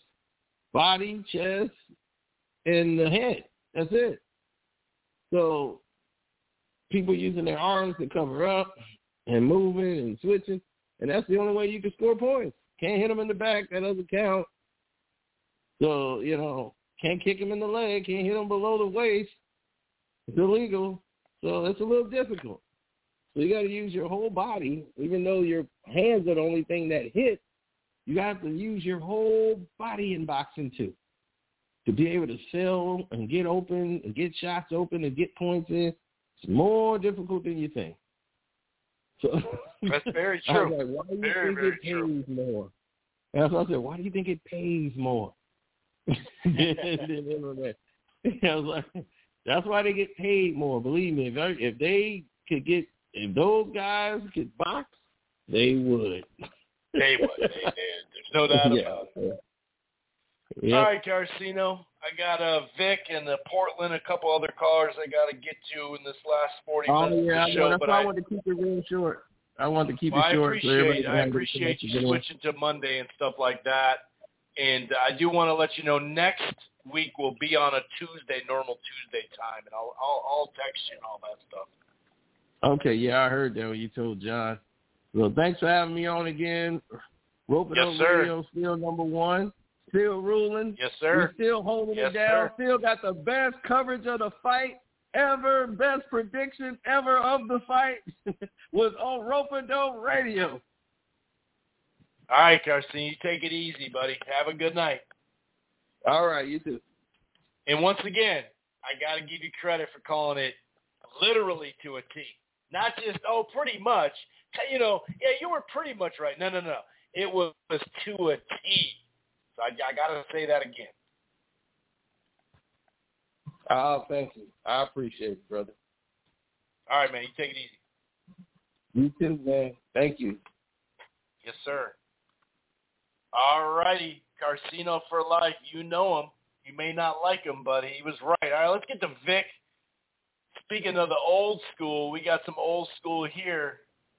Let's bring in Vic to the frame. What's going on, Vic? How the hell are you doing, buddy? Hey, Chris, man. Been a long time, but I guess special fights right? bring out the masses, including me. But, yeah, what a week. What a week in the sport that we had. I mean, I can't really complain. It may have been the best week of big fights that we've had in a long time. And, they both certainly delivered in one way or the other. So I have no complaints on my end. Exactly. That's a good way to put it, Vic, because, I heard people, I wanted a great fight. It's like, I hear you, but you got to put them in the ring, and then whatever happens, happens. And we saw greatness in both of those fights. So we did get something great, and actually beyond great. Let's start with Inoue and Fulton. How'd you see that one going in, and then what'd you think about it in the ring, my friend? Well, I think I can go with 50% being right this week. I kind of saw the Inoue fight going as it would. I know Steve Fulton was the bigger guy. I know Steve Fulton has the 2 belts and has the win over Figgs. But if you look at, guys that he's beaten, I think if Inoue was to fight those same guys, I think Inoue would have beaten them and probably better. But I didn't think Inoue would be able to outbox him like he did, so that to me was kind of a surprise. But I was always thinking that Inoue was going to get the stoppage late. I thought Fulton would start a little quicker, a little earlier. But it just seemed like the speed and the footwork and then the power threw Fulton off. And I was surprised he was getting outboxed. But I wasn't surprised that he was going to get stopped. That boy from Japan, man, he's something else, man. And we've been calling it for a while. Like, I mean, I'm not – like everyone wants to, bookmark their tweets and retweet them from 5-6 years ago. But I've been watching the lower weights forever. And, coming from the Roman, Gonzalez, Estrada, the Rat King, all those guys, Inoue was on the radar at that time. And he's probably better than all those little guys, to be honest with you. And that's a lot saying that Roman Gonzalez around. So yeah, I saw that one playing out kind of like it did. And I mean, there's two guys right now on pound for pound list, and then there's everybody else. I agree with everyone right now. Yeah, it's a clear separation. And I agree with you, like, especially early, I didn't think he'd be able to outbox them that much, too. I did think that Fulton, although he was too defensive, he played defense pretty good early as far as staying away from the big shot. He was blocking him a little bit. But I did think he'd be able to land his jab, and I did think that he could win some rounds in the first half of the fight. And that definitely surprised me. And man, Inoue put it all together. And I agree. He is better than all those guys, and that's no disrespect to any of those dudes because they're all monsters. A bunch of them are Hall of Famers. But, yeah, this dude is something special. And like I said, he definitely showed his greatness on to speaking of greatness, on to Terrence Bud Crawford coming out with M in the net and everything on his gear. What are your thoughts, man? Thoughts going in and thoughts in the ring once again? I mean, this one I got completely wrong. I'm not going to lie. I was Errol Spence by, like, split decision, close decision. But, we were going to talk about this. Like all these 7-5, kind of 6-6 type of fights where one side was going to say robbery, the other side was going to say great decision. And I thought, it would be Errol, it would be close, but since it's a PBC thing, he'd probably get the majority of the close rounds with the judges and things like that. But, man, was I completely wrong. I thought Errol would do a much better job boxing. I thought Errol would use more head movement. I thought Errol would kind of turn Bud, but it just seemed like he was there to be hit. He wasn't utilizing any defense. I mean, it was just everything that you could think of in that fight that you thought Errol Spence could do really well or great. Bud just did a whole lot better, right? It's like Errol Spence has a great jab. Guess what? Bud has an even better jab. You can see it round one. You could see it round one. It was like, okay, Crawford's trying to win these early rounds. He's not, getting the whole or nothing. Yeah, and it was like coming from the southpaw stance, right? It's like he knew what he was doing, right? And you hear Bomac in the corner on trainer tracks on Showtime telling him, like, when he throws that jab, you throw your jab. And it was like simultaneously, and obviously Crawford with the lead right hand, his power hand, his jab's going to be a lot harder than Errol's jab, you know what I mean? So it was like, man, it was a sight to see the defense that Bud displayed. He didn't even look like he was in a fight, man, and it's incredible. The speed that he had, like, it was too much for Errol. And then, Bomac's calling it. He's like, he's going to get desperate. He's going to lean in more. He's going to overreach, and that's when you got to cook him. That's when you got to put him on his ass. And I mean, he did it 3 times, man. And man, I didn't even know Errol Spence. That was Errol Spence afterwards. Like, his face was so busted up, man. It was just a one-sided beatdown. And like I said on Twitter, as a boxing fan, this is all you can ask for. Bud took it from Spence. Spence never gave up. You know what I mean? So it's like it's just the better man won, but you can't take anything away from either guy because Spence never gave up. He could have given up 3 or 4 times in that fight. Derek James took a little longer to throw in the towel when he should have. Thank God Harvey Dock was there. Harvey Dock is a great ref from New Jersey who's known to make the right calls. So Spence would have kept getting up for 12 rounds. And I don't know what Derek James was thinking. Maybe he's been with Errol too long. It was a big fight. He wanted to keep going and throwing him out there. But by like the 7th round, you could tell that's it, man. This guy, he can't take any more punishment. And Bud was having fun. Bud's over there calling out, Jamel Charlo saying, "You next." Dude, Bud, you know what I'm saying? He was playing with his food, and then like just toying around with the crowd. Like it was one of the greatest performances I think I've ever seen, man. And that's saying that.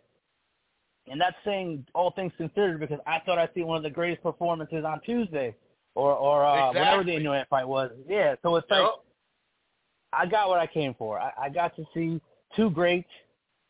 These dudes, Fulton and Spence, weren't giving up. They were going to come back. Yep. They were going to keep coming back if you let them, and that's all you can ask for as a boxing fan. Exactly. Well put, man. Well put, but there's no surprise because you were a great writer in your day, too, when you were doing your thing as a writer, Vic. Want everybody to remember that. I know. So I got to get back into it, man. Man, I hear you, man. You were definitely good at it, man. No doubt about it. So next, names. I mean, obviously the rematch, 54, it is what it is. A lot of people are saying, Spence probably shouldn't take the fight, and I hear that. I'm also on the side of, hey, it's a rematch clause, and I think both Crawford and Spence are stubborn enough to where I think both of them in that scenario is going to take it.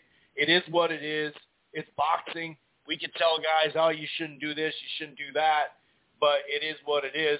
But beyond that, let's say the next year or two, because we really don't know how many fights Crawford has left, but you got Thurman, you got Boots, you got Charlo potentially, you got Tim Tszyu. Where do you think they go? I mean, even like a belt chasing at a different, when Lara and Garcia fight for the middleweight title, that could be a fight he could do at the Barclays. Where do you see him going, let's say even maybe for next year's fight, if Spence does, enact this rematch clause, which it sounds like he's gonna?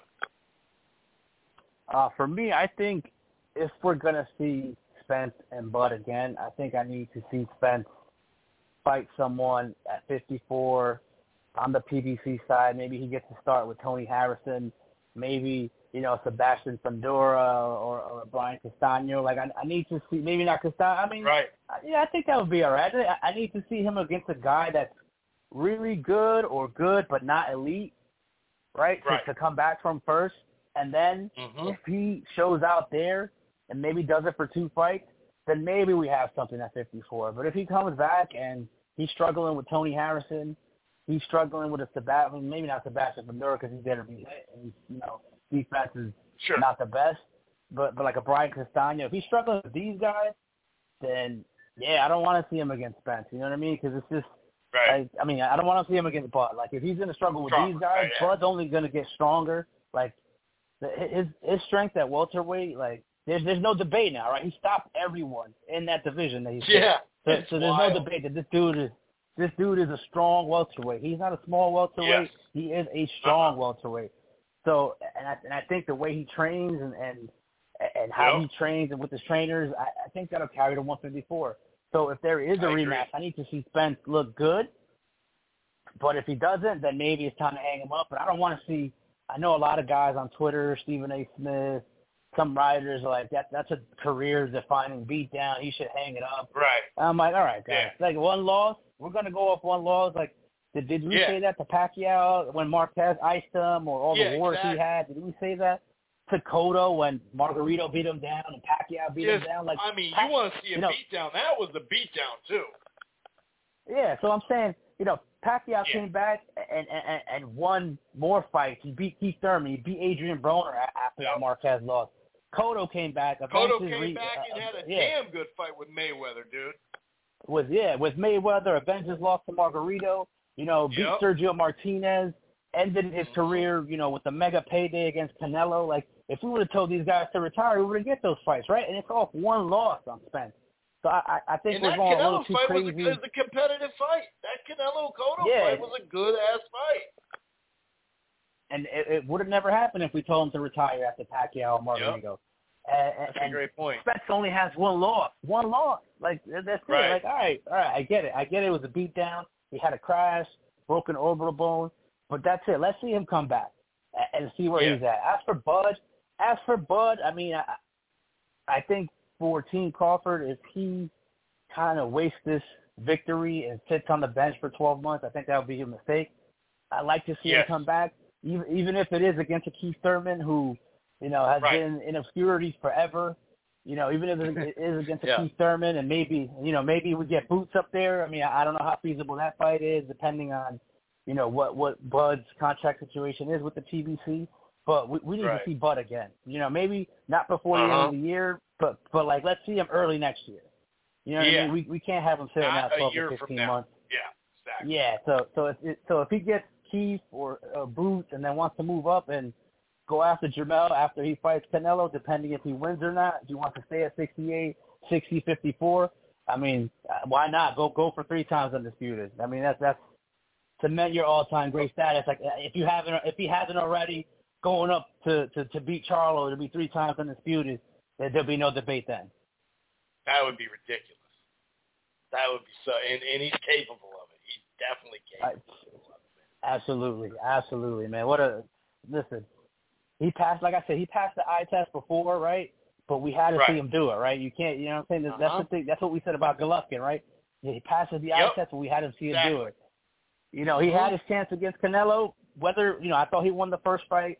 Great. Sure, me too. But to cement your legacy, you got to do what an Inoue did. You got to do what Bud Crawford did. Like, you got to show them why you're all time great. Yeah. And that's the one thing about this week. Nothing was left to the judges, and that's it, man. The greatness was cemented, man. Dude, I didn't even check the scorecards or anything. Like, I don't give a shit. We didn't even need to see the scorecards. Yeah, that's a good way to put it. That's a good way to put it. I know we're running a little late. Any other items you want to talk about that's on your mind there, Vic? I guess the only other thing I'll say is I hope I've seen Twitter and everyone's bashing Derrick James, and it's like right. I think we got. I mean, listen, he didn't have the best night. You know what I mean? Right. He didn't have the best night, and maybe it's because he's got 4 or 5 high-profile fighters now, and it's not just Jermell and Errol. But I think we need to lay off the Derrick James kind of like he's a bad trainer now all of a sudden. Yeah, he's overrated now. Right. So it's like I said on Twitter, Bomac had the better fighter and the better game plan. That sometimes that's just what it is, man. It's not your night. It wasn't Errol's night. It wasn't Derrick James' night. Go back to camp, regroup, and see what happens on the table. Yeah, that's a perfect way to put it, and that's exactly what we saw in the ring. Yeah. All right, Vic. Well, thanks for calling in, man. It's good to talk to you, man. And anytime you want to call in, it's wide open, man. Will do, brother. Will do. Thanks for having me. Yes, sir. And if you get back into it, let me know any kind of writing. I'll support it. All right, buddy? You got that, brother. Thanks for having me on. Yes, sir. Peace out. All right, guys. Like I said, great fight for a variety of reasons. Great outings. Like it's. I understand, and I keep getting these messages. Yeah, but I wanted to see this. You can't. It's like getting greedy at some point. It's kind of like some people are saying. I just got a message saying they should have let Spence go on his shield. I got news for you, dude. He did go out of his shield, and he was willing to go. He doesn't need to prove anything more to us on that. Not that he needed to prove it, but yeah, man. And just kind of talking about Fulton and Inoue and whatnot, just kind of breaking down that fight because I've just talked about it here and there. And if anybody else is on that does want to chime in, feel free, press 1. Otherwise, I'm not going to go to you. You can chill and listen. That's cool, too. Most people do. Inoue did start out, that jab was key as well, right? He wasn't really able to follow up. He missed some follow-up shots early in the fight, but it really didn't take long to cut that distance with the quickness. And even when he got, hit a little bit, he was clowning a little bit, hitting his face, walking away. That double jab started coming out, few nice right hands, Fulton, threw a good jab or two that would land. Like I said, he was heavy on the defense early. And I did think, he's actually blocking a lot of these shots early, so I like that part. But it just seemed like he just couldn't do much with it. I mean, by round 3, his nose is bloody. That was from the jab mostly. And even when he started to land the jab and land some right hands, it didn't matter. He got countered right away with the Inoue's right hand. And after 3 rounds already, it was 11-2 for body punches through 3 rounds. So the jab and the body right away was key. And it was hard. Like I said, there were some close rounds, but it was hard to give Fulton many rounds. He'd have these little minor success, but just not nearly enough. Like I said, I think in the 4th, and especially the 5th. I'd say his 5th was at that time through 4 rounds. The 5th round, well, I guess that would be the 5th round. That was his best. I don't know if he won it, but I'd say that was his best. And Fulton was circling a little bit more, landing a couple shots, but then Inoue still probably landed the best shots of that round. 6th round, 2-way action again. But once again, Inoue was getting the better of him, 7th round, wrote down, jab, a few right hands, but he took the round from him in the last part. Inoue did. Jab to the stomach. But that jab to the stomach, big right hand, it was basically done there. He knocked him down. He actually jabbed to the stomach, right hand, and then as Fulton was going, he caught him with the left, too, for good measure. Got up, flurried on him, TKO. It was over. It looked like Fulton was about to go down again. Just dynamic, really dynamic. I mean, that was, like I said, that was something else, man. That was definitely something else. And then, Yoenis Taez, I think it is, Taez. I didn't expect all that. I got to admit, he came out, speaking of jabs, he came out with his jab. I liked the way he mixed it to the head and the body, the left hook to the body. It's funny, though. Garcia came out and said, hey, this guy's young. I'm going to put him on his back foot or at least try. He was aggressive. So it was like, okay. And I know the broadcast team was saying, hey, we got to give him credit for that. And that's fair. That's fair. But I don't know, man. It didn't do much. Those hooks to the body by Taez, I mean, like I said, he kept using that jab. Garcia would crowd him, and he'd have these little successes. Got him on the rope a little bit, but midway through the 3rd round, dude was just whipping right hands, Taez. I mean, whipping them. A huge right hand, and then another one, and the left hook knocked him down. TKO, and he got hit, and he was already going down, got hit again, and it was, you could tell, it was almost like one of those things that used to be called a walking concussion, where you're just kind of zapped momentarily. I'm not talking zapped like Charles Martin against Ortiz, not frozen in his tracks or anything like that.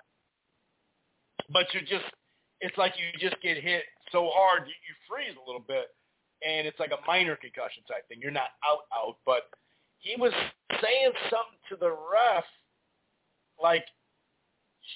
At first, I thought, did he touch his hand on the his glove on the mat? And he was saying he should have called it then, or I don't know. I don't know what he was saying, but it was like, dude, you got fucking hit and knocked down. I'm not sure what you're talking about here. I really don't know what's going on. And he was wobbly at that point. Some people thought this was an early stoppage. I understand some of that, but when I look back at it, when he got up, he wasn't really coherently what would you be complaining about right there? Did he feel like he got hit in the back of the head? Because he got hit, almost went down, managed to stay up, and then just got clobbered. It almost felt like he was like, hey, dude, why didn't you count the first knockdown? And he hit me. Shouldn't he get in trouble for that? I couldn't really tell what he was saying. And so he was out of it, wobbling a little bit, kind of arguing a case that, to me, like I said, unless I missed something, I did have some people over, so maybe I missed it. I saw the replay, but I didn't investigate further to see what he was talking to the ref. But it seemed like he's like, what? I don't know. It's weird. It's almost like he looked like that's not a knockdown or what the hell, it seemed like he didn't quite know where he was, to be honest with you. Then he just kept getting clubbed. And when you see the slow motion and when you see the anywhere from 8, 9, 10 punches in a row and you're not throwing back, I didn't have a problem with it. So Yoenis Tellez, 154 prospect. Once again, there's a lot of high-profile prospects that are either U.S. fighters or fighting in the U.S., whatever, right? Ton of them. Like a year ago, we went over the prospect scene.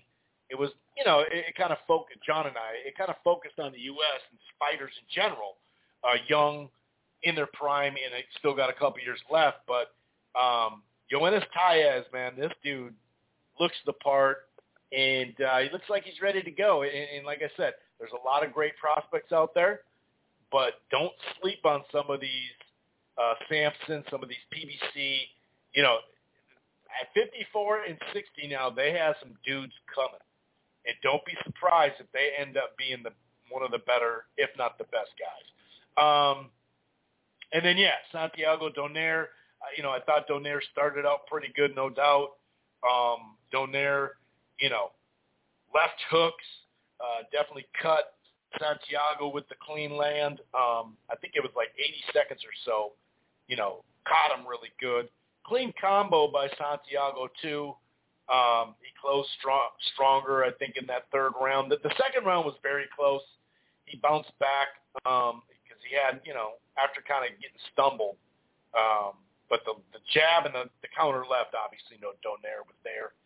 But as this fight started wearing on, there was two-way action, no doubt, but just not enough. And it seemed like every exchange was just like a little bit less effect.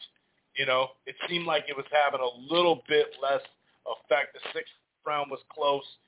Few close rounds, I'd say. The first 6 rounds, there was close. There was an accidental headbutt. Seemed like both guys were kind of at times leading with their head. Santiago, though, that jab, that it started adding up and occupying Donaire, much like Crawford occupying Spence. But the jab-view combination, just effectively landing punches. I think late in that 8th round, he landed a great uppercut. Even in the 9th round, few nice left hooks, counter left hooks. Good start to the 9th round. Santiago took it away. He did pretty good early and then went late, heavy shots to land. And he also mixed some movement. The jab was always there. He worked the body a little bit, but he was circling. He was mixing in movement, and I thought that was key too. It was nice to see that. But some two-way stuff, but not nearly enough. Like the subtle movement, I really thought started adding up. They both landed 130. Santiago busier at 60%. 609 to 495, 26-21, 115, 113, and then 116, 112 for both. And I was completely fine with that. So, Donaire's probably time to hang him up. It didn't sound like he wanted that. And he even said that his timing, like the things that he was trying to do, he wasn't really ready. They didn't train for certain things that he needed to do to try to, win more rounds to win the fight. But we'll see. But Santiago, man, I mean, kudos to him, dude. He had a very good performance. I was impressed with that. He won that one cleanly on my scorecard. Stevie Nelson, pretty sleepy fight. Reyes, scored what was it, the 4th round? I think it was the 4th round. Kevin Ventura did get beat by Deshaun Prather, I think his name is. That was like it was a 6-rounder, I believe. But then Isaac Cruz and Giovanni Cabrera. I thought Giovanni, jabbing and landing the right hooks and all that. He had success. I give him some rounds. I don't think it was a draw or anything like that. But I thought he was doing good early in the fight. He was just moving way too much. Move, and I get moving. But it just seemed like beyond his right hook, the jab was it was landing at like a variable of power, though. It wasn't really that meaningful. And for me, Cruz, as this fight wore on, he was just landing better. Nasty left hand in the fourth. These overhand shots that he has, just whipping the hook. Remember when I think it was the fifth round where he Billy Goat headbutted him. That was kind of fucked up. But, like I said, it just seemed like beyond some pretty decent stuff that he showed, Giovanni, at times, as far as being elusive to an extent. And he did get a point deducted, by the way, for that headbutt. But, yeah, I didn't think it was as close. 114-113, 114-113, and then 115-112. I thought I definitely had Cruz winning, 164-105. He was active, though. I'll give him that. The jabs, 50-12, Giovanni. Body shots, 60-16 in favor of Cruz, and 31%-14. I don't know. I just don't think Giovanni was doing enough to get the win, to be honest with you. I just really did. I'm not saying I wouldn't be trying to be way down on him and stuff like that, but I just, and then we'll see. I do still think, especially now that there's news about Devin Haney's next fight, it's not official, but it sounds like it's close. So, we'll see when it comes to that. This weekend, we do have a ShoBox, of course, on Showtime. Jordan White and Erdis Garcia. This is a good fight. I mean, it's ShoBox, so you're going to give it a try. Another Dominican coming up through the ranks. So, yeah, I mean, this is usually okay, let's see what we got. Jordan White was on ShoBox probably probably over 2 years ago, something like that. Let me check. It was Misael Lopez. I know that. Okay, so March 10th, 2021. Yeah, and he scored a TKO. Knocked Lopez down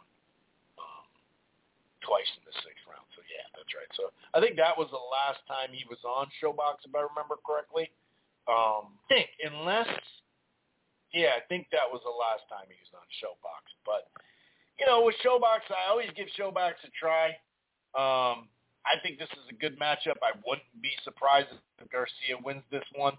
I really wouldn't. I think it's an interesting one. And then we have James Bernardin, who's 10-1, going against Falcoa. I think it's Falcoa.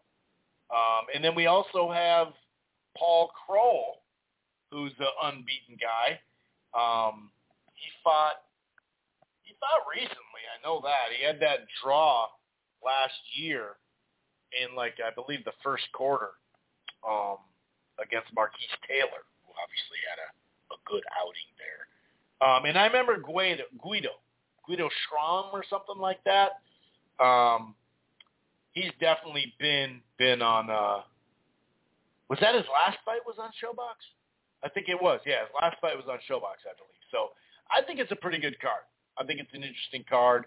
And then, of course, for those who care about it, Nate Diaz, Jake Paul, that undercard. I like Heather Hardy a lot, but, man, Amanda Serrano and Hardy. I know Amanda, is trying to get back on the good foot or whatever, but that they fought a while ago. One, it was dominating already. You didn't need to see it. I think that was her first loss, if I remember correctly. It was pretty dominant, but, I don't know, man. It is what it is. It is what it is. So, yeah, that fight is coming. I'm not, too crazy on that one, to be honest with you. So, a lot of people just assume Diaz is going to win because we've seen Diaz, we've heard about Diaz, this, that, and the third. There's a lot of stuff that we've seen him. We've heard that he's, one of the, for a while people thought he was the best crossover. when it comes to that, crossover fighter to boxing as far as relating and all that. Not relating, but having relatable skills, I guess you could say. And then obviously, the sparring with Andre Ward kind of put it over the top. I don't know, man. I don't know. Like, I could see him do his thing and outbox him, but I could also see Jake Paul hurting him.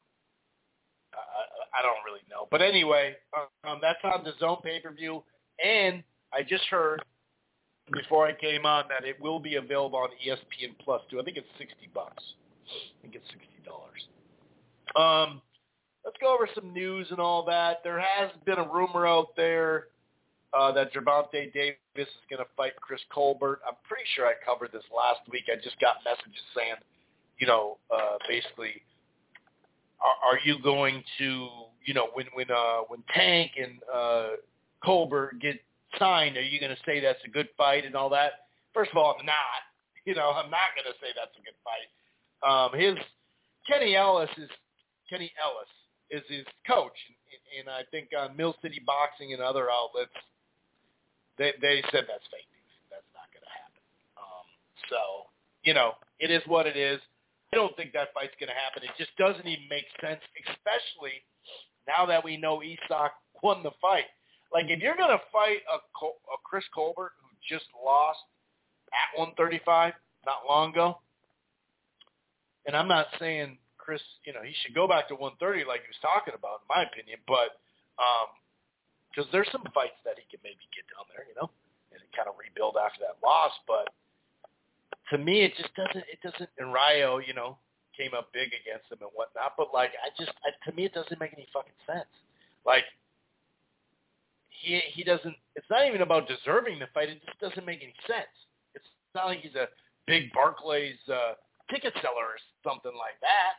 So I'll be the first to call that fucking thing. I mean, I may do a show if that's the case, just for that, because that would be a ridiculous fight. There's no point in that fight. So yeah, I would call that out. But look at who, look at the source though. Let's pay attention to the source, and especially with Isak chilling. You know what I mean? This is Spence on IG. I was brought up in old law where men don't make excuses. Even if I had one, I wouldn't give it to you. So he's still not saying anything about that. He's not saying anything about that. Asha De La Hoya says, Munguia and Berlanga waiting on DAZN for an offer. Winners in line to face Canelo. But I thought you were talking to Benavidez. What happened to those? The WBO has officially confirmed that Teofimo Lopez will be allowed a voluntary defense for his WBO super lightweight title, and they have denied the request of Arnold Barboza to be ordered as the Mando. Kind of interesting. By the way, Beterbiev and Callum Smith is going to be postponed, whether it's later this year, early 2024. This is Mike Coppinger per Top Rank. It's a bone infection to Beterbiev's jaw. He underwent surgery today. So it's like it's an infection from dental work. Dude, the inside of your mouth is so fucking crazy, like as far as if you get infected and shit. We do have Wood versus Warrington at a stadium, October 7th. I believe it's in Sheffield, if I remember correctly. You could dog me, UK fans, if I get that wrong. That's a good fight. I do wonder if Wood is disciplined, he should win that fight. I got a lot of messages. I got some people that just sent me. Elliot Setback had like Spence up in some of these fights. It was pretty funny, and Bud kind of put him in his face. But yeah, that was crazy when you had, when Spence is on the ground, Crawford can compartmentalize, different categories in the ring and be sharp, and he's out there talking shit, selling the next fight to Charlo. I mean, maybe it's not his next fight, but you know what I'm saying. that was funny. By the way, Jake Donovan reports interesting timing, but WBO approved the request of Lee Wood to make the voluntary defense versus Warrington. So the winner has 120 days to face the Mando, and that's that Klomatov, I think that is. So otherwise, he'd have to vacate. So that's something there. Yeah, someone sent me this tweet. I'll fight Thurman at 54. So serious. All respect in the world to him, but I just think I can outbox him. That was Clarissa Shields. It's like, dude, you're going to outbox him. Stop. And according to Bob Arum, the U.S. promoter for Inoue, when he fights here, or, when he gets the broadcast to fight, Marlon, good old Marlon Topopoulos. It sounds like that's going to be Inoue's next fight. And I also heard Casimir, and then move on to 126. This is Jake Donovan again. Haney to pursue, of course, that Prograis fight for the title at 140. He's petitioning the WBC to be able to retain the belt in lieu of Stevenson becoming the Mando. So basically, they have to sit back and have, it's like they basically have the, where is it? We'll be taking, okay, approve the request. So they're basically gonna think about it and make make some sort of announcement about if they're gonna approve that part of it. So they're gonna take some time, and the committee is going to. Now, so there was this big, and by the way, Devin Haney, Regis Prograis, October 28th, Las Vegas per source. It's not a done deal, Haney and Prograis. This is Coppinger, but it sounds like it's really, really close. Okay. Someone sent me this. Nova and Romero was a fun fight. Yeah, it was. I didn't score that one, but yeah, you're right. And by the way, Caleb Plant got off on Jamal Charlo, slapped him up a little bit there. Is that the beginning of the fight that they got coming? I don't know. It sounds like both of them are going to return in the fall. And now that this fight's over, we're going to start to find out what Showtime's doing in the fall. This is from Boxing Scene. Conor Bed cleared by UCAD in drug test saga, free to resume his career. Today marks the end of a grueling 10-month process, blah, blah, blah, blah, blah, blah, blah. This, that, and the third. So he says, he makes this announcement, right? But then it's like, well, the British Board of Boxing and Control is like, we're aware that Conor issued a public statement today, 28th July, in relation to the proceedings between UCAD and him. The BBBFC refers to the statement published in the response by UCAD. So it's like, was that going to be what was going to come out, and they're just getting ahead of it? It's kind of weird. It's actually pretty weird. So I don't know. Eddie Hearn told Pierce Uncensored, I didn't see that interview, but Tyson Fury turned down Alexander Usyk's fight, the most important fight in boxing, to fight an MMA fighter who has never had a fight before in his life. And Saudi, we got to be honest with you, he cares about only one thing, the money. That's what he said, so we'll see where that goes. Erickson Lubin said third workout done, fight date announced really soon. Y'all going to like this one. All right, let's see. By the way, Alberto Puello has been removed from the WBA rankings, and Broadway Joel, the voice of the Dominican boxers, this is what he said. He said, not sure what it means, but it looks like Puello has plans to do something about his recent removal from the WBA rankings, so an appeal or whatever the case is. So someone's like, well, what about Tank and Inoue? I mean, let's see him at featherweight, but it's a lot more possible now. You could get the high rollers and a lot of people to come over here from Japan. That would be a monster gate. And Fight Hype, Espinoza said, you never know. It sounds crazy, but it's only 13 pounds, and he'd love to see it. You wouldn't put, after that performance against Bolton, you wouldn't put anything out of his reach. And I think that's a good way to put it, I'm not saying it'd be next or something, but I'm just saying, like, you do have a point there. and this is a cool boy Steph. I'll be back, real upset, but I'm not going to let it bring me down. Head high, chin up, family time, then back to work. And he said it wasn't so much his power as it was the timing on his shot, which, yeah. Ratcatcher Minneapolis, who's a funny, Dick Hercules, funny follow on Twitter. Yeah, call it Twitter. That was Inoue's Mayweather-Corrales moment. Anyone still asking questions about him, just a big old dummy. That's facts. He also said, Stephen Fulton said, I'm not feeling that bad because I'm a champion no matter what. I'm very disappointed in my performance, but I can't allow to dictate who I am as a person. So he's going to put his hand, hold his head up, which he should, which he definitely should. The biggest thing for me is, I've supported Raging Babe when she was a promoter. I had her on the show and all that, but she's always been very anti-PBC. And her first thing after that fight, anyway, Fulton, word on the curb is Fulton goes right back to PBC. He has zero proportional ties to Top Rank, no options whatsoever, which means he should fight sometime in late 2024 or early 2025. And it's like, dude, you're really showing your ass on this one. And she said, and that's the problem. Because Top Rank didn't have anything to do with this. It was that Ohashi Promotions in PBC and TGB. Al Heyman, Bob Arum and Top Rank wasn't involved in negotiations. So it's just really funny that's what, she says. And then one more thing, Richard Hitchinson, this is news hearing about Devin and Regis possibly.